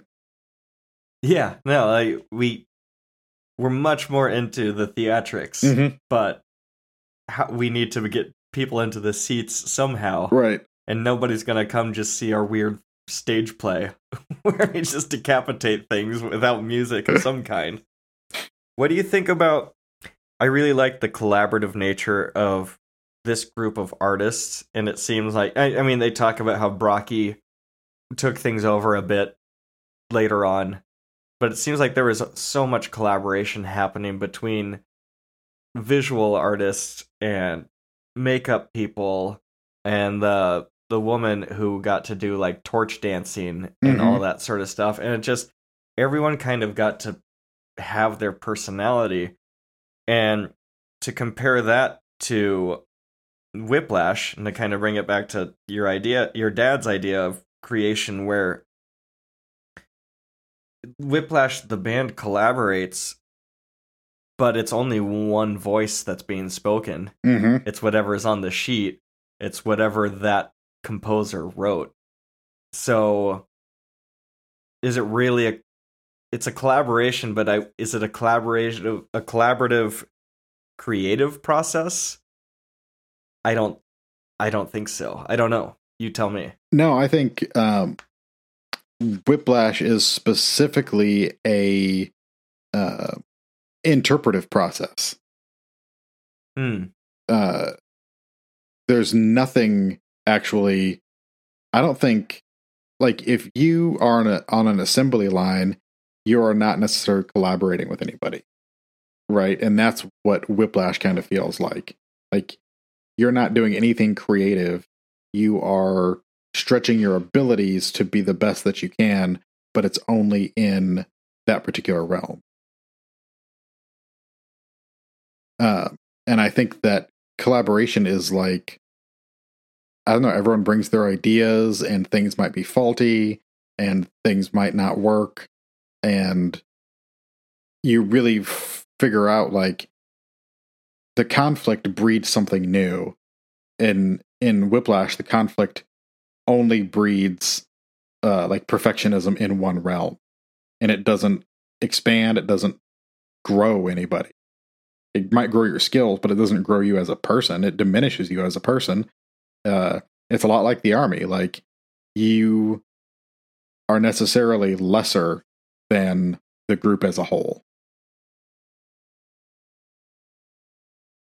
That's interesting. Yes, there is a definite removal of individuality. Whereas Gwar seems to promote your individual. I mean, you know, you got the slave pit guys who don't have names, but all the other members of the band have specific names and backstories, whether it's Ballsack or Beefcake. There's Techno Destructo. There's like rich story and characters for all these people to perform and to excel in and to stand out in. You know, and then it's interesting, like the stuff with Hunter Jackson, who was one of the first guys in the band with Dave Brockie. I thought it was interesting, his whole thing of, like, he left the band to become a prison guard, and then he comes back, and the way he comes back is he wants to come back with control. Is very interesting that, like, they had this collaboration going on, and then this guy's idea to return to the band was to be Techno Destructo coming to return to the band to take control of it. And it's like, I don't know if he realized the irony of being a character of himself or not, but it I thought that was really funny. It is weird though, like with the individuality in it, because a lot of the characters get replaced with different players underneath. Like at the end of the documentary, they state that there's been 100 people at least through the meat grinder of Gwar, whether they're playing musicians or part of the slave pit or part of the show overall. And that they reckoned that, like, what was it? 30 some people were in the, I can't remember which role it was, but the guitarist, because like for different photo shoots, when they were in between guitar players, like just anybody would put on the outfit. But it does seem like the creativity overall gives them an output or an outlet. Unlike, I specifically was thinking of the band Ghost, because they have the front man and then they have Nameless Ghouls. That's the band. And like they can swap people out willy-nilly and you'd never know because they're behind all the makeup and everything. But that's the point. It's Gwar seems they've swapped out the lead guy too, right? A few times? I think he's just taken on different personas. Oh, okay. Yeah. Man, talk about a band that's like, you got your marketing down just right. Oh, yeah. And I don't even think their music matters what they would play. It's like Slipknot. Oh, you think so? That's interesting. Well, yeah. I think the masks are such a seller. Yeah.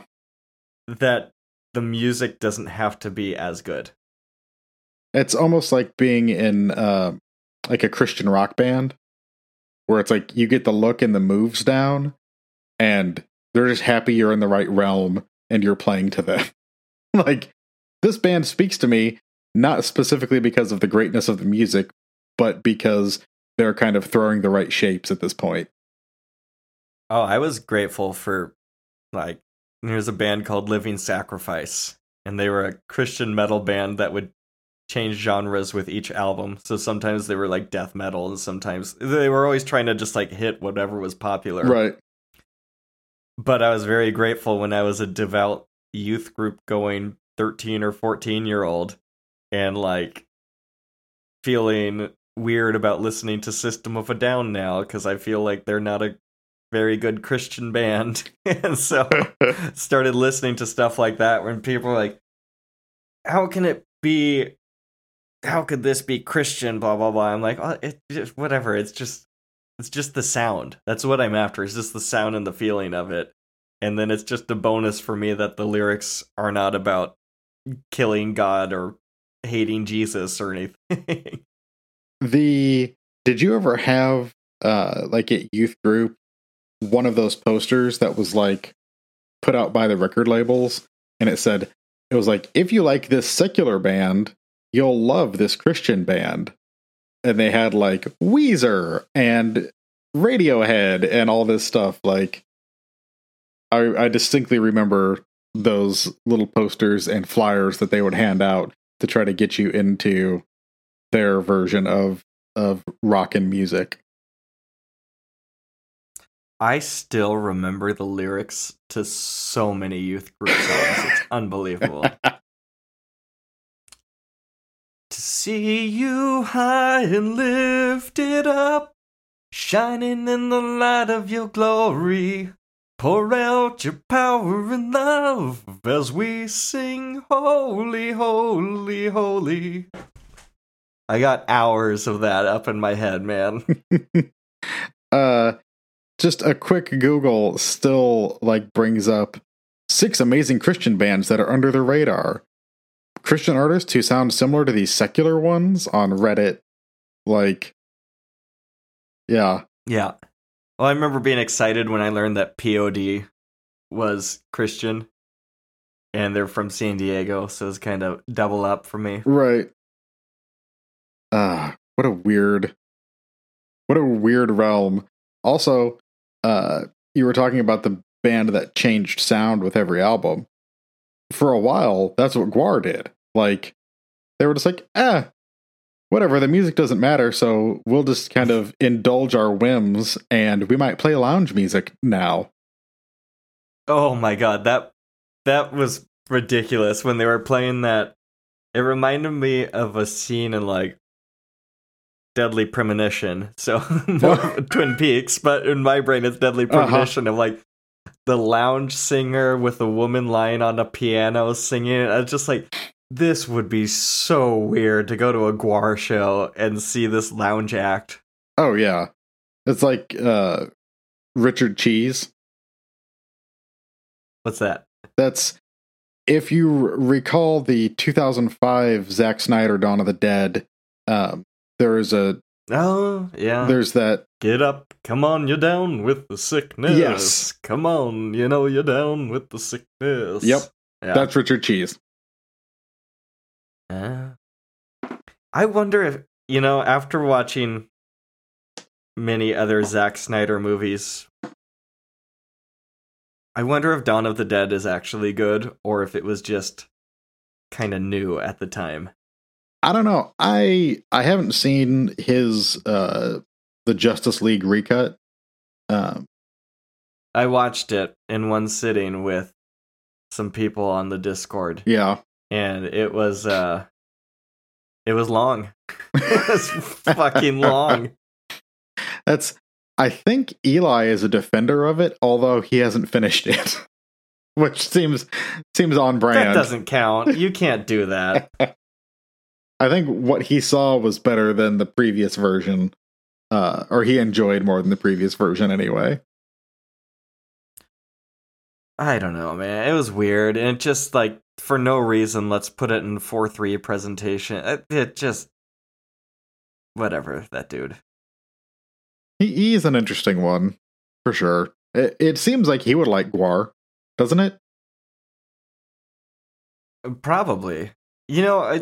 One thing that I really loved was everyone seemed very sweet in this documentary and in this band. I mean, I know they had conflicts and fights and stuff, but it really seemed like a bunch of nice, like, kind of gentle people who are just weirdo artists who came together. And so, like, it's just the juxtaposition of these smiling, happy people on these interviews cut to, a giant cockroach fighting Godzilla on stage and a woman spraying blood out of her vagina, and just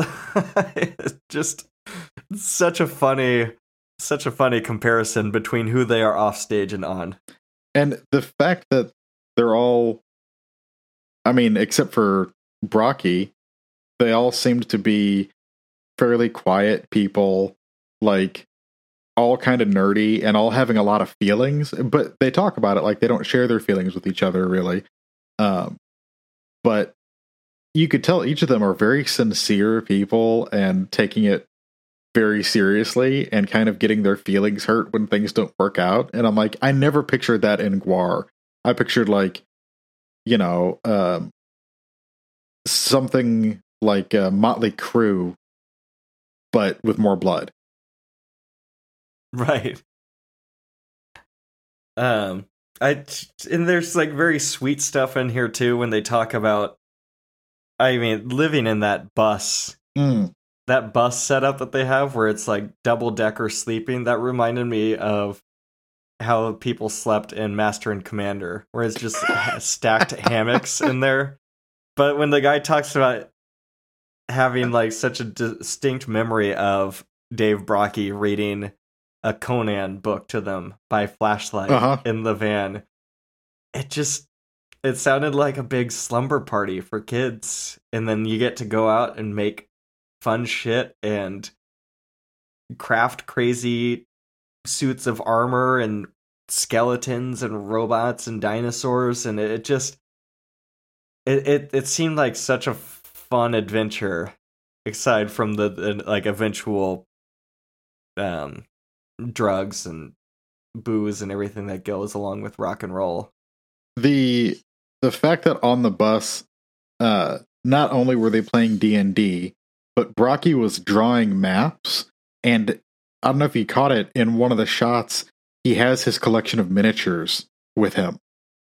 So that they could, like, full on play, and not just like cinema of the mind. They were there with their grid maps and minifigs, and I'm like, That's very sweet and dorky. You don't do that unless you're like all in on the nerd lifestyle. I love it. Yeah. Playing my first game of Dungeons and Dragons at your house was really fun and fulfilled something I'd wanted to do for a long time. Mm-hmm.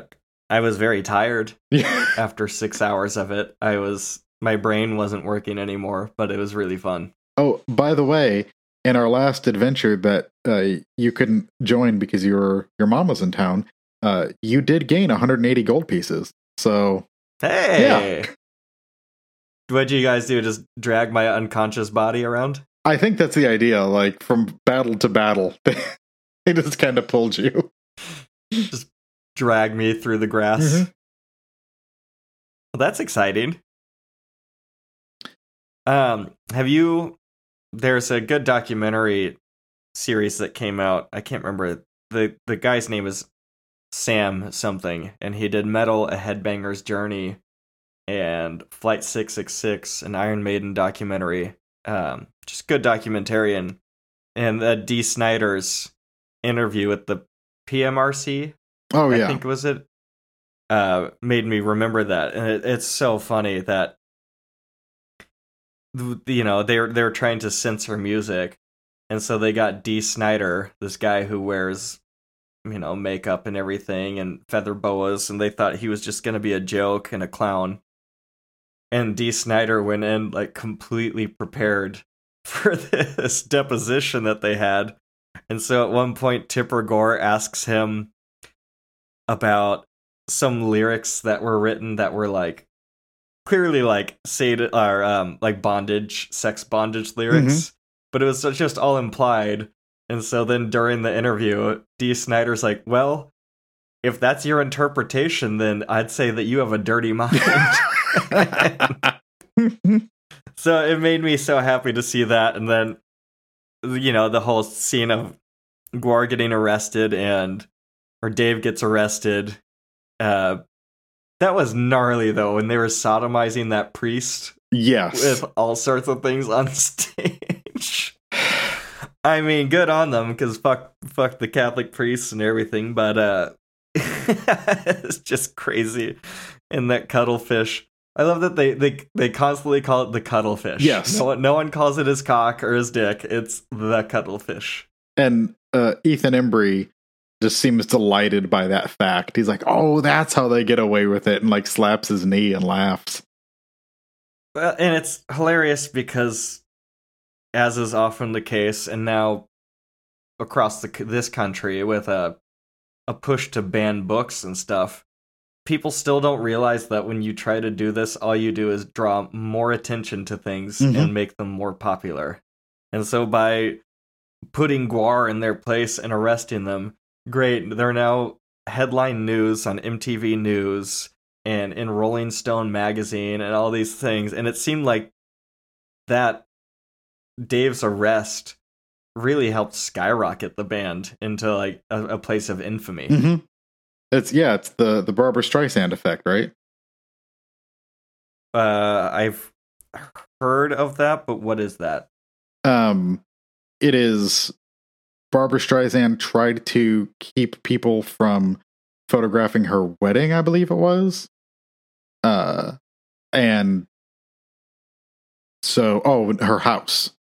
It was just her house. And it just made more people want to photograph it and disseminate the pictures of her house than ever before. And on that note, nobody should listen to this podcast. Nobody should share this with their friends. This is a private show that Josh and I do.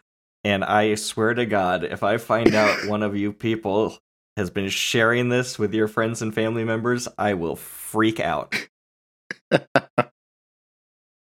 This is a private talk between two gentlemen and should not be shared. As a matter of fact, if you're listening to this, you're already violating our rights. You're part of the problem. Yeah.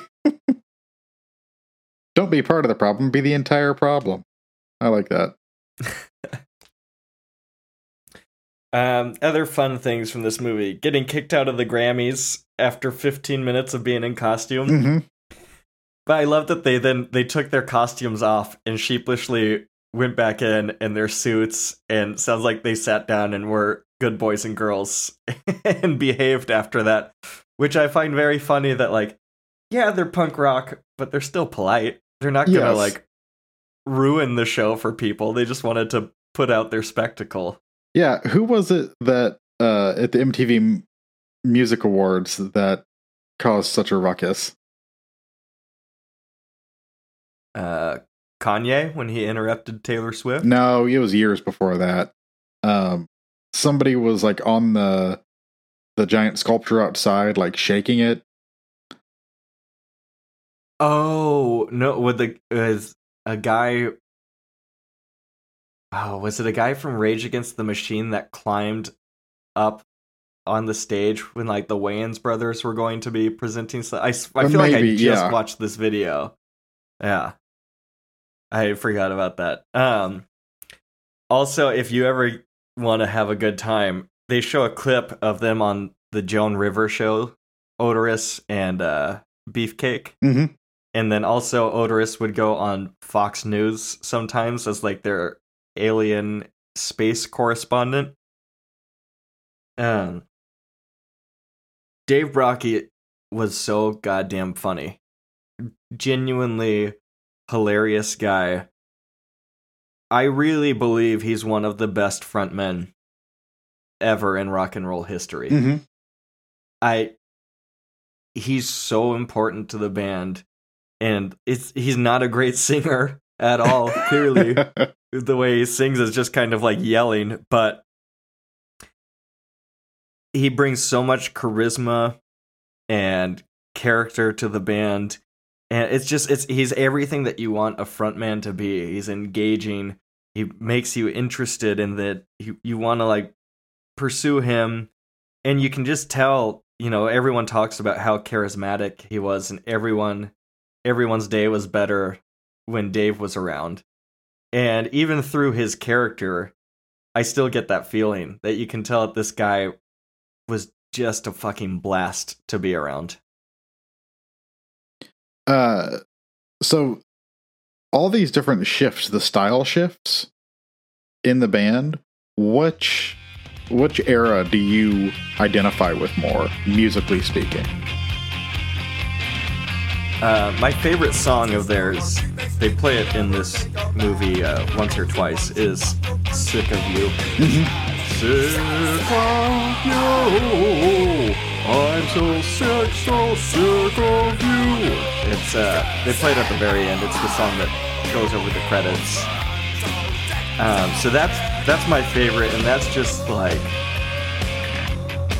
basic shitty rock kind of. Yes, where I identify with the band. You know, they play it at Sound of the Underground, and Sick of You is the only song that I remember because it has a very memorable melody, and it reminded me of like a pirate drinking song. Okay. And but you know, honestly, I haven't listened to a ton of Gwar in my life. Mm-hmm. I've put on the albums every now and then here or there, but it's much more of a... They're not a band I would listen to, but they are a band I would watch live performances of. That totally makes sense. Trying to think if I have anybody similar to that. And I don't think so. I think they kind of occupy a rarefied space because of that, actually. Like, the spectacle seems much better than the music on its own. And it's it would be like listening to a jam band on record, right? Like, Phish supposedly is never as good as they are live on record. That kind of thing, where you're like, no, it's the show. The show is the band. Rather than what they actually put down on vinyl, as opposed to some other bands where the record is like Pink Floyd. They put on a great show, but they put so much into the record itself. Yeah, my friend who's a Deadhead is like, nobody listens to the actual albums. You listen to the shows. Yeah. Same with Phish. I think especially with Phish. Also, listening to the show Analyze Fish. Fish is a terrible band. They're so bad. Also, when you say Fish, the funniest moment in this movie for me was the head of Metal Blade Records is being interviewed. He's like, these guys write some really catchy songs that could be played on the radio or somewhere, but Dave always wanted to put obscene lyrics in, and then it cuts to, fish fuck, baby! I'm gonna fuck you with a fish! Yeah. It's much closer to Frank Zappa than anything else. Like, I don't know if you've delved into Frank Zappa much, but where he did push the musicality, but lyrically he was like, I'm going to say everything you don't want me to say, essentially. That's what the lyrics are going to be. I only know Zappa from posters, basically, college dorm posters. Uh-huh. I don't think I've ever actually heard his music. My dad, actually, oddly enough, I think the album was called, I don't know if the whole album is called Billy the Mountain, or just the record, or the song. Oh no, it's on Just Another Band from LA.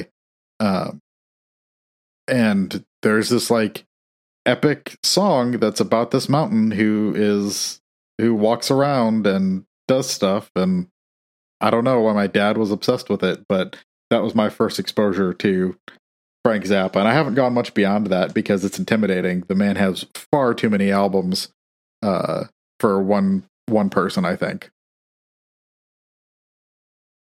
Like when I got into the band Coil, and I looked at their discography, and there's 40 different releases. I'm just like, oh god, where do I start? Mm-hmm.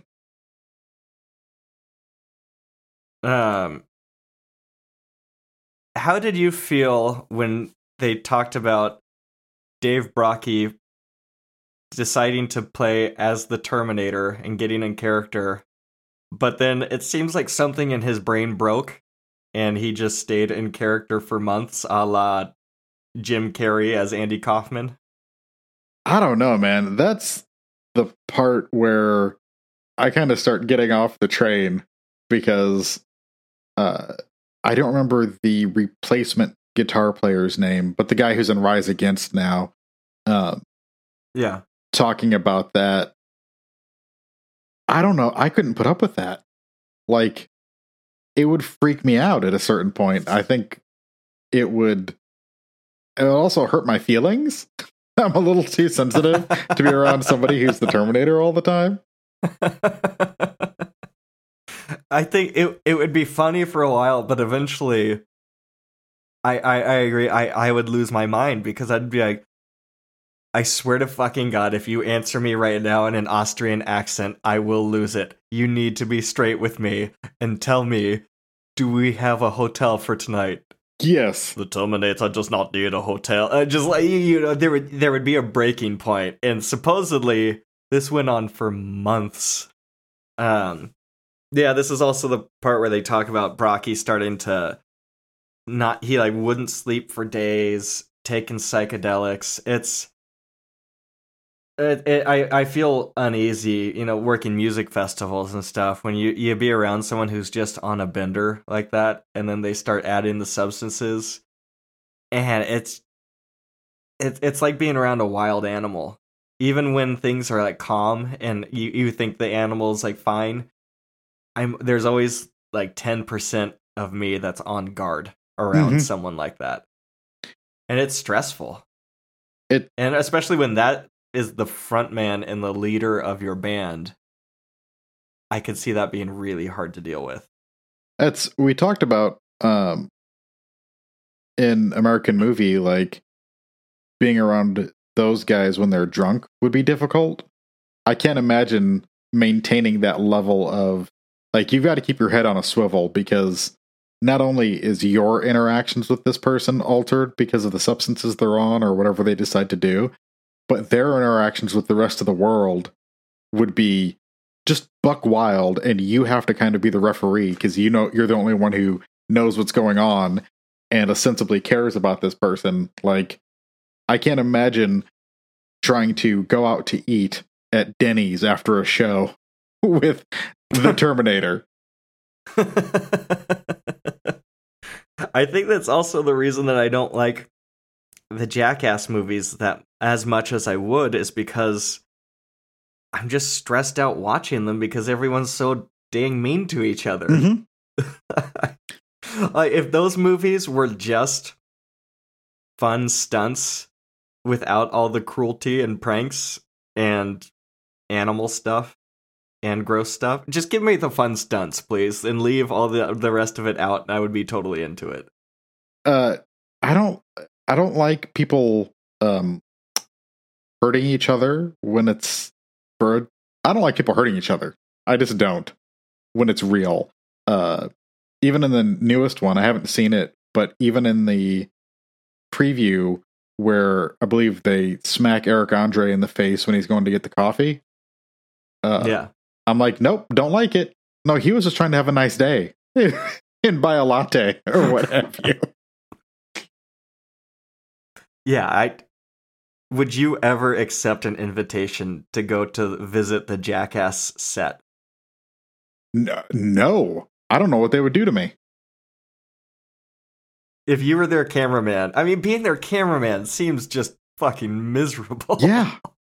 Also, the thing that surprised me about Gwar, as opposed to like Jackass, and it is relevant because Bam is one of the talking heads in this documentary. I was surprised to see him. Yeah. Because he's had like an embargo about him basically since the new Jackass movie came out, and his whole getting booted from that and needing treatment, and and there's people always he's always in the news whether he's in treatment or checking himself out, and I was surprised to see him in this movie. Oh, I didn't know any of that stuff. But the idea of someone being always on, and the people in Gwar talk about, oh, it's nice. At the end of the day, you take the outfit off. You get to your Gwar for a few minutes while you're on stage doing your stuff, and then you're Dave or Hunter or whatever the rest of the time. It's like, okay, that actually seems like a healthy attitude to take to something like this. Not being, not thinking you're an intergalactic monster hell-bent on destroying Earth at all times. Well, yeah, and they talk about Dave seemingly losing his mind a little bit at the end when he was on a bender talking about like turning the compound into an actual, basically like turning Gwar into a reality, and I don't know. I'm sure that guy was off his head at times, man. How funny was it when Hunter got caught with a merchandise flyer, but he had his new Philadelphia address listed on it? Oh my gosh, when they were talking about like everyone else was partying or doing signings, and he was out in the parking lot selling bootleg Gwar merchandise of his own. I'm like,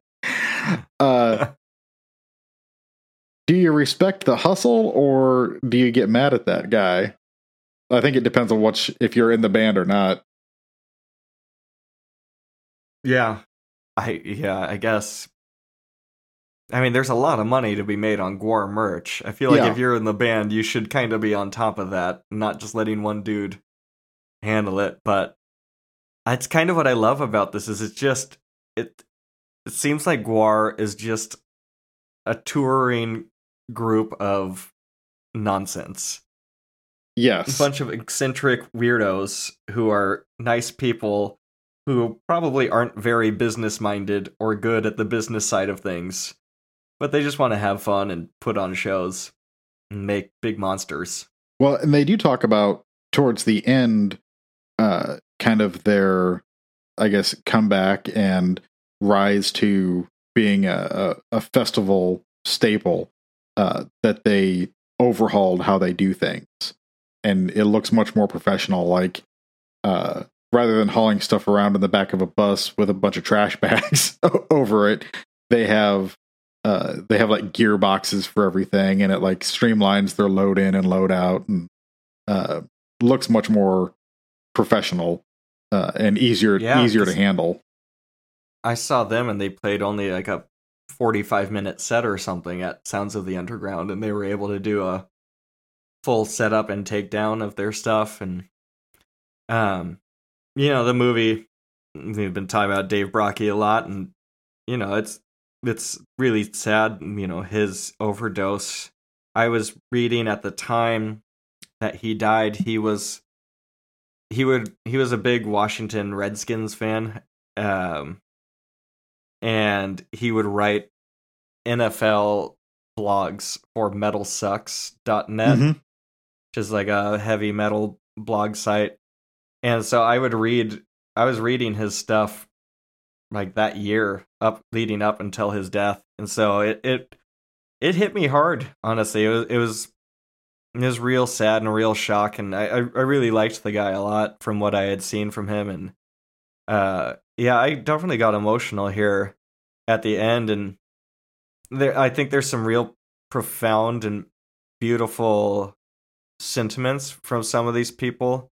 The woman who towards the end says, when we lose someone, all the noise fades away, and we remember all that matters is love.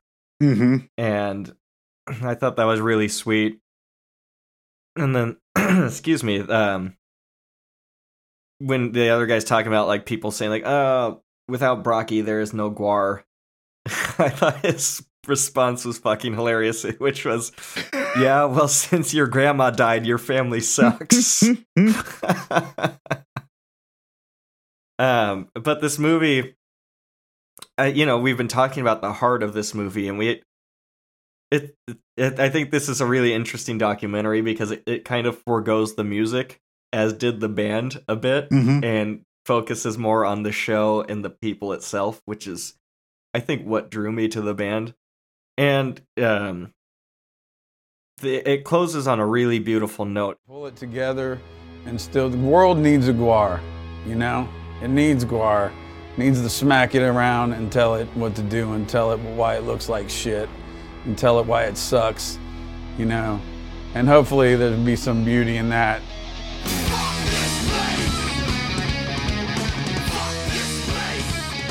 And I love that quote at the end of this movie. Yeah, I thought it was got surprisingly deep. Both like the heartfeltness of the actual participants in the whole, the fact that I don't remember who it was, who the guy who was Hunter's protege and friend. I think his name was Will. Okay.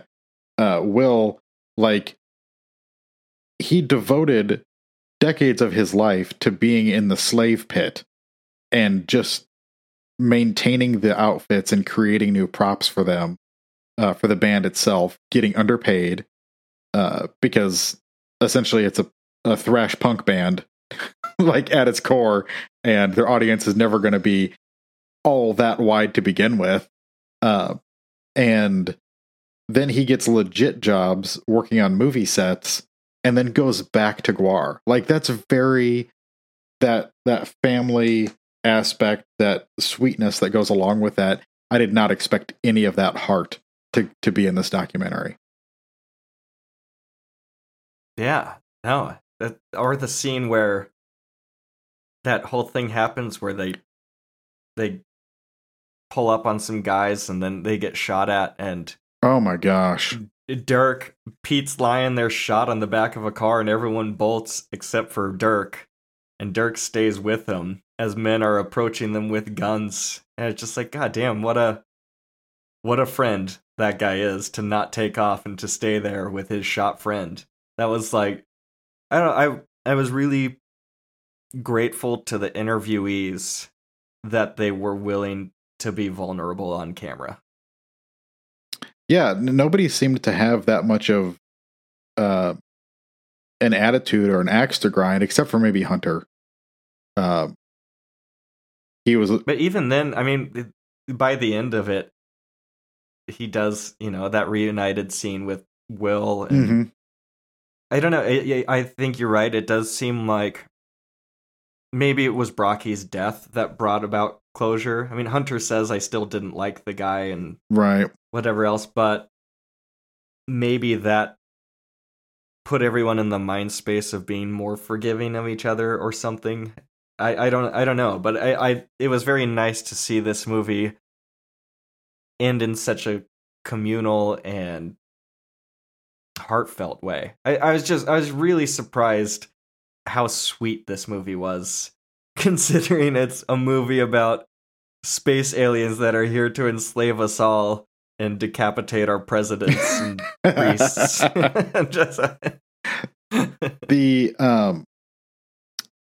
It put me in mind. I mean, I don't know if you've ever watched The Decline of Western Civilization documentaries by Penelope Spheris. The first one is about the early 80s LA punk scene, and then the second one is called The Metal Years.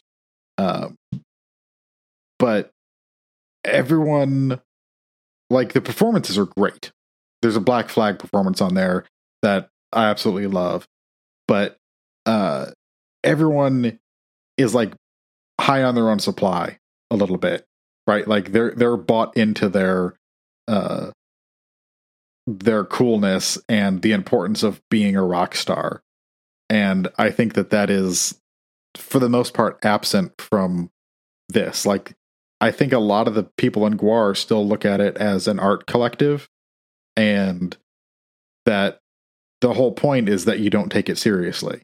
Like, the point of this art that they've devoted their lives to is to kind of take the piss out of everything else. And I think that's great. There's something about devoting yourself to being something joyful in the world.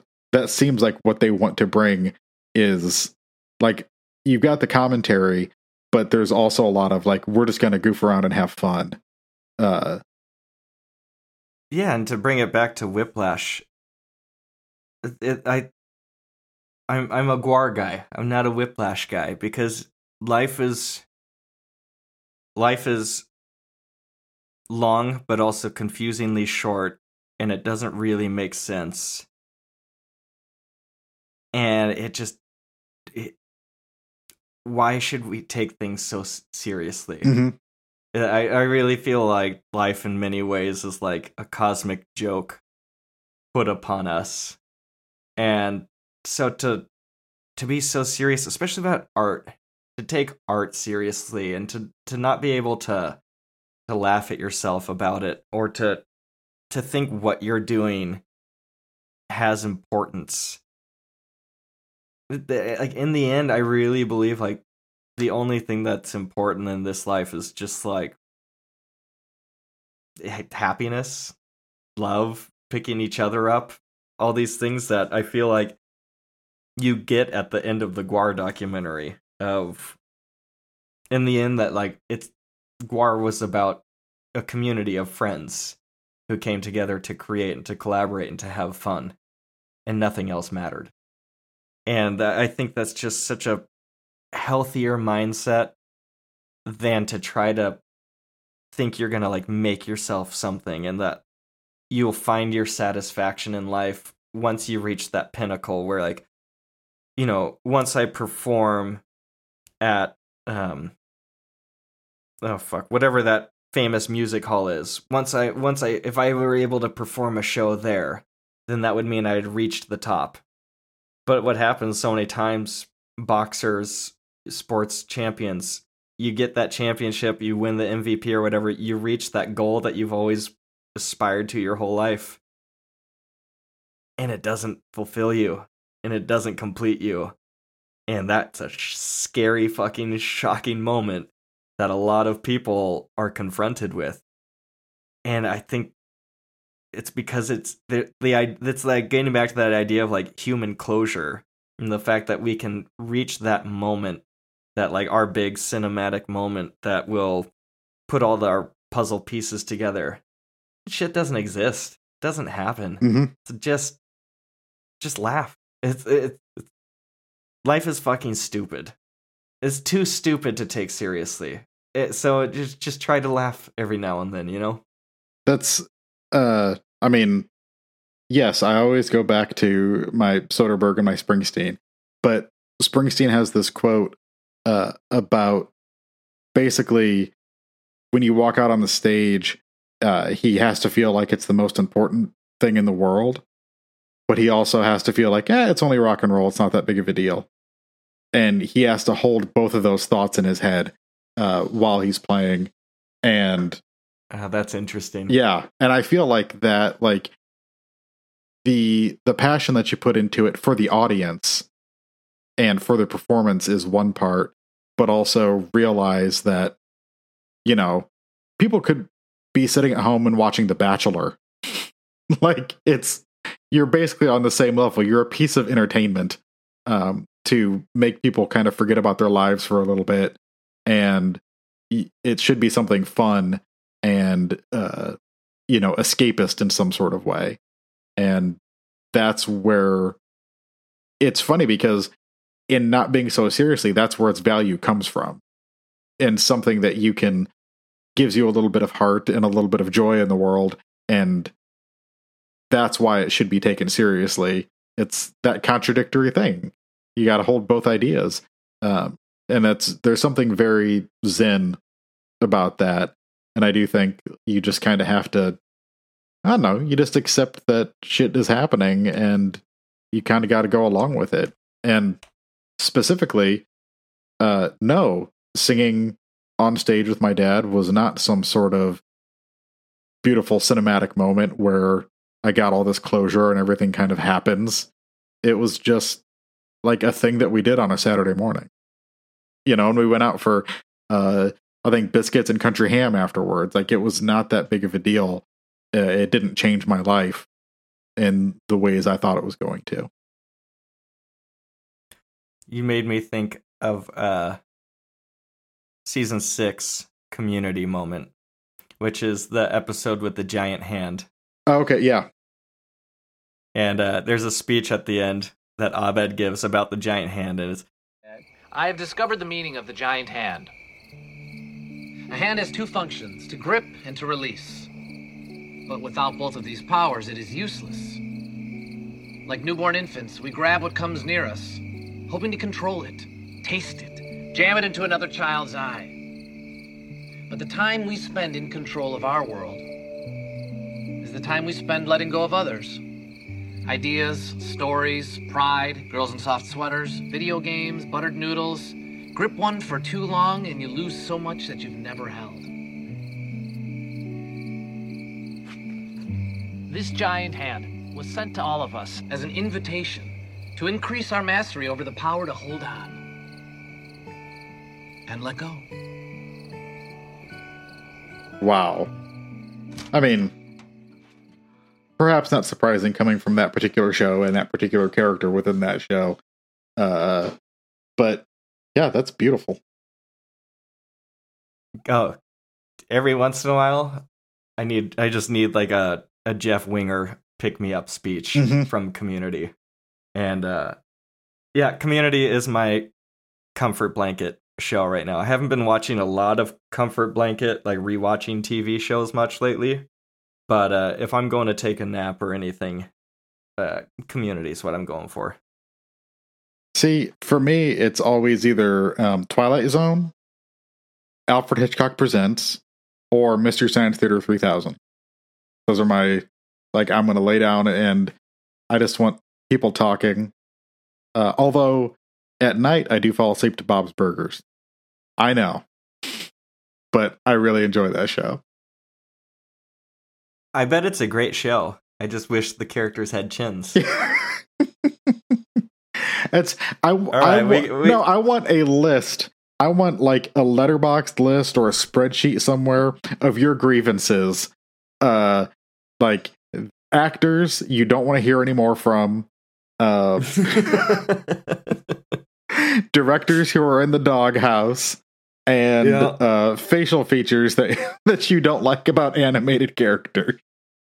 It would filter out a lot of movies. Mm-hmm. Also, I'm down on like all animated movies in general. I have a friend he's a 50-year-old man. He's watched Lightyear twice. Okay. 2 times. 2 times. All right, we got to get out of here. What would you give This Is Gwar as we wrap this episode up? I'm giving it 4 stars. I think it is a great, sweet documentary, and it gave me a lot of insight into this band that I knew next to nothing about. But now I feel like I know the people and I appreciate it on a lot deeper level. Yeah, same 4 stars for me. It's a little long at 1:50, but it didn't feel egregious, and the pace is good. And yeah, I like I've said this whole time, I was just surprised how much heart this documentary had, and I look forward to Scott Barber and his next documentary or whatever he's going to direct. This is the only thing he's directed so far that I could find. Mm-hmm. But I would definitely watch something by this filmmaker again. Oh, I 100% would. I wish that, and it might be, there's all kinds of things with the documentary, right? Like access and the right situations as far as the music goes. But one of my favorite bands, The Replacements, I really don't like the documentary about them. It seems very surfacey, and it doesn't even have any of their music in it, which just kind of sucks. That was the weird thing about that black metal band, that black metal movie with a Culkin in it yeah. a few years ago. There was almost no black metal in it. So what are you guys doing? The soundtrack was just, I don't know.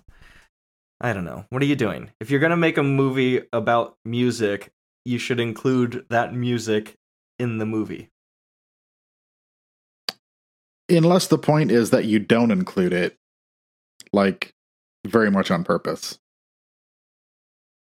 Give me an example of that. I don't know. I don't know that I have one, Yeah, but I could see shit up again. I could see where that would be the point, but yeah. Shit. Do you have anything that you would like to plug? Movie, book, show? I mean, I'm all in on Better Call Saul. We're rounding the corner into the last couple episodes now. So I've been obsessively catching up on this season, and it's just phenomenal. It's a great show. I'm very curious to see how it's going to end. Mm-hmm. I've been these past 2 episodes have not been my favorite. I'll put it that way. They've been really good, but they're not. These past 2 episodes have not been on like the pinnacle level of the show. Mm-hmm. But we got 2 left, and I'm very curious to see where it's going to go. What about you? What have you been into? I'm going to recommend everybody watch The Rehearsal. And if you don't know about that, it's made by Nathan Fielder. If you don't know who that is, everyone should go watch Nathan For You. And then after you watch Nathan For You, you should watch How To with John Wilson. And then after you watch How To with John Wilson, you should then catch up with us watching The Rehearsal. It's just, it's some of the most incredible TV I've ever seen. The fact that this show, like the absurdity of it, could only exist in real life. It's like, truth is always stranger than fiction. And this show is so emblematic. Emblematic? Mm-hmm. Is that the word I'm looking for? Yeah, that's a good word. It doesn't feel right. I mean, it might not be, you're saying it correctly, and I understand your brain meaning. Is shutting down. Not enough sleep. So watch Nathan Fielder stuff. That's my recommendation. Next time, we're going to be talking about Don't Look Now from the 70s and The French Connection from the 70s with our returning guest Perk. And then after that, we will be recording a special episode with multiple guests returning. And we're going to be talking about Alex Garland's Men as a solo feature. So that'll take us to September, I think. Mm-hmm. Looks like it. You got anything else, Josh? No, I mean, you can always listen to my other podcast with no contributor, Eli Osman, and two-time guest Andrew Ford, where we talk about Westerns, Stagecoach Justice, also based on a TV show, which Eli totally didn't make up, but also he did, and it's entirely fake. But you can find it on archive.org if you search real hard on the Wayback Machine. There you go. And I will plug our Discord. It's a pretty chill little community. It's not too active, but every once in a while we get a good conversation going there. And if you want to talk to either Josh or myself, that is the easiest and best way to do it. Mm-hmm. And our Discord link and our social media links are in the episode description each week, or most weeks. Yeah. When I remember. So that'll do it for us. Thank you so much for listening. Please be kind to yourself. Be kind to your neighbors. Take care, everyone. We will see you in 2 weeks. Bye. Bye.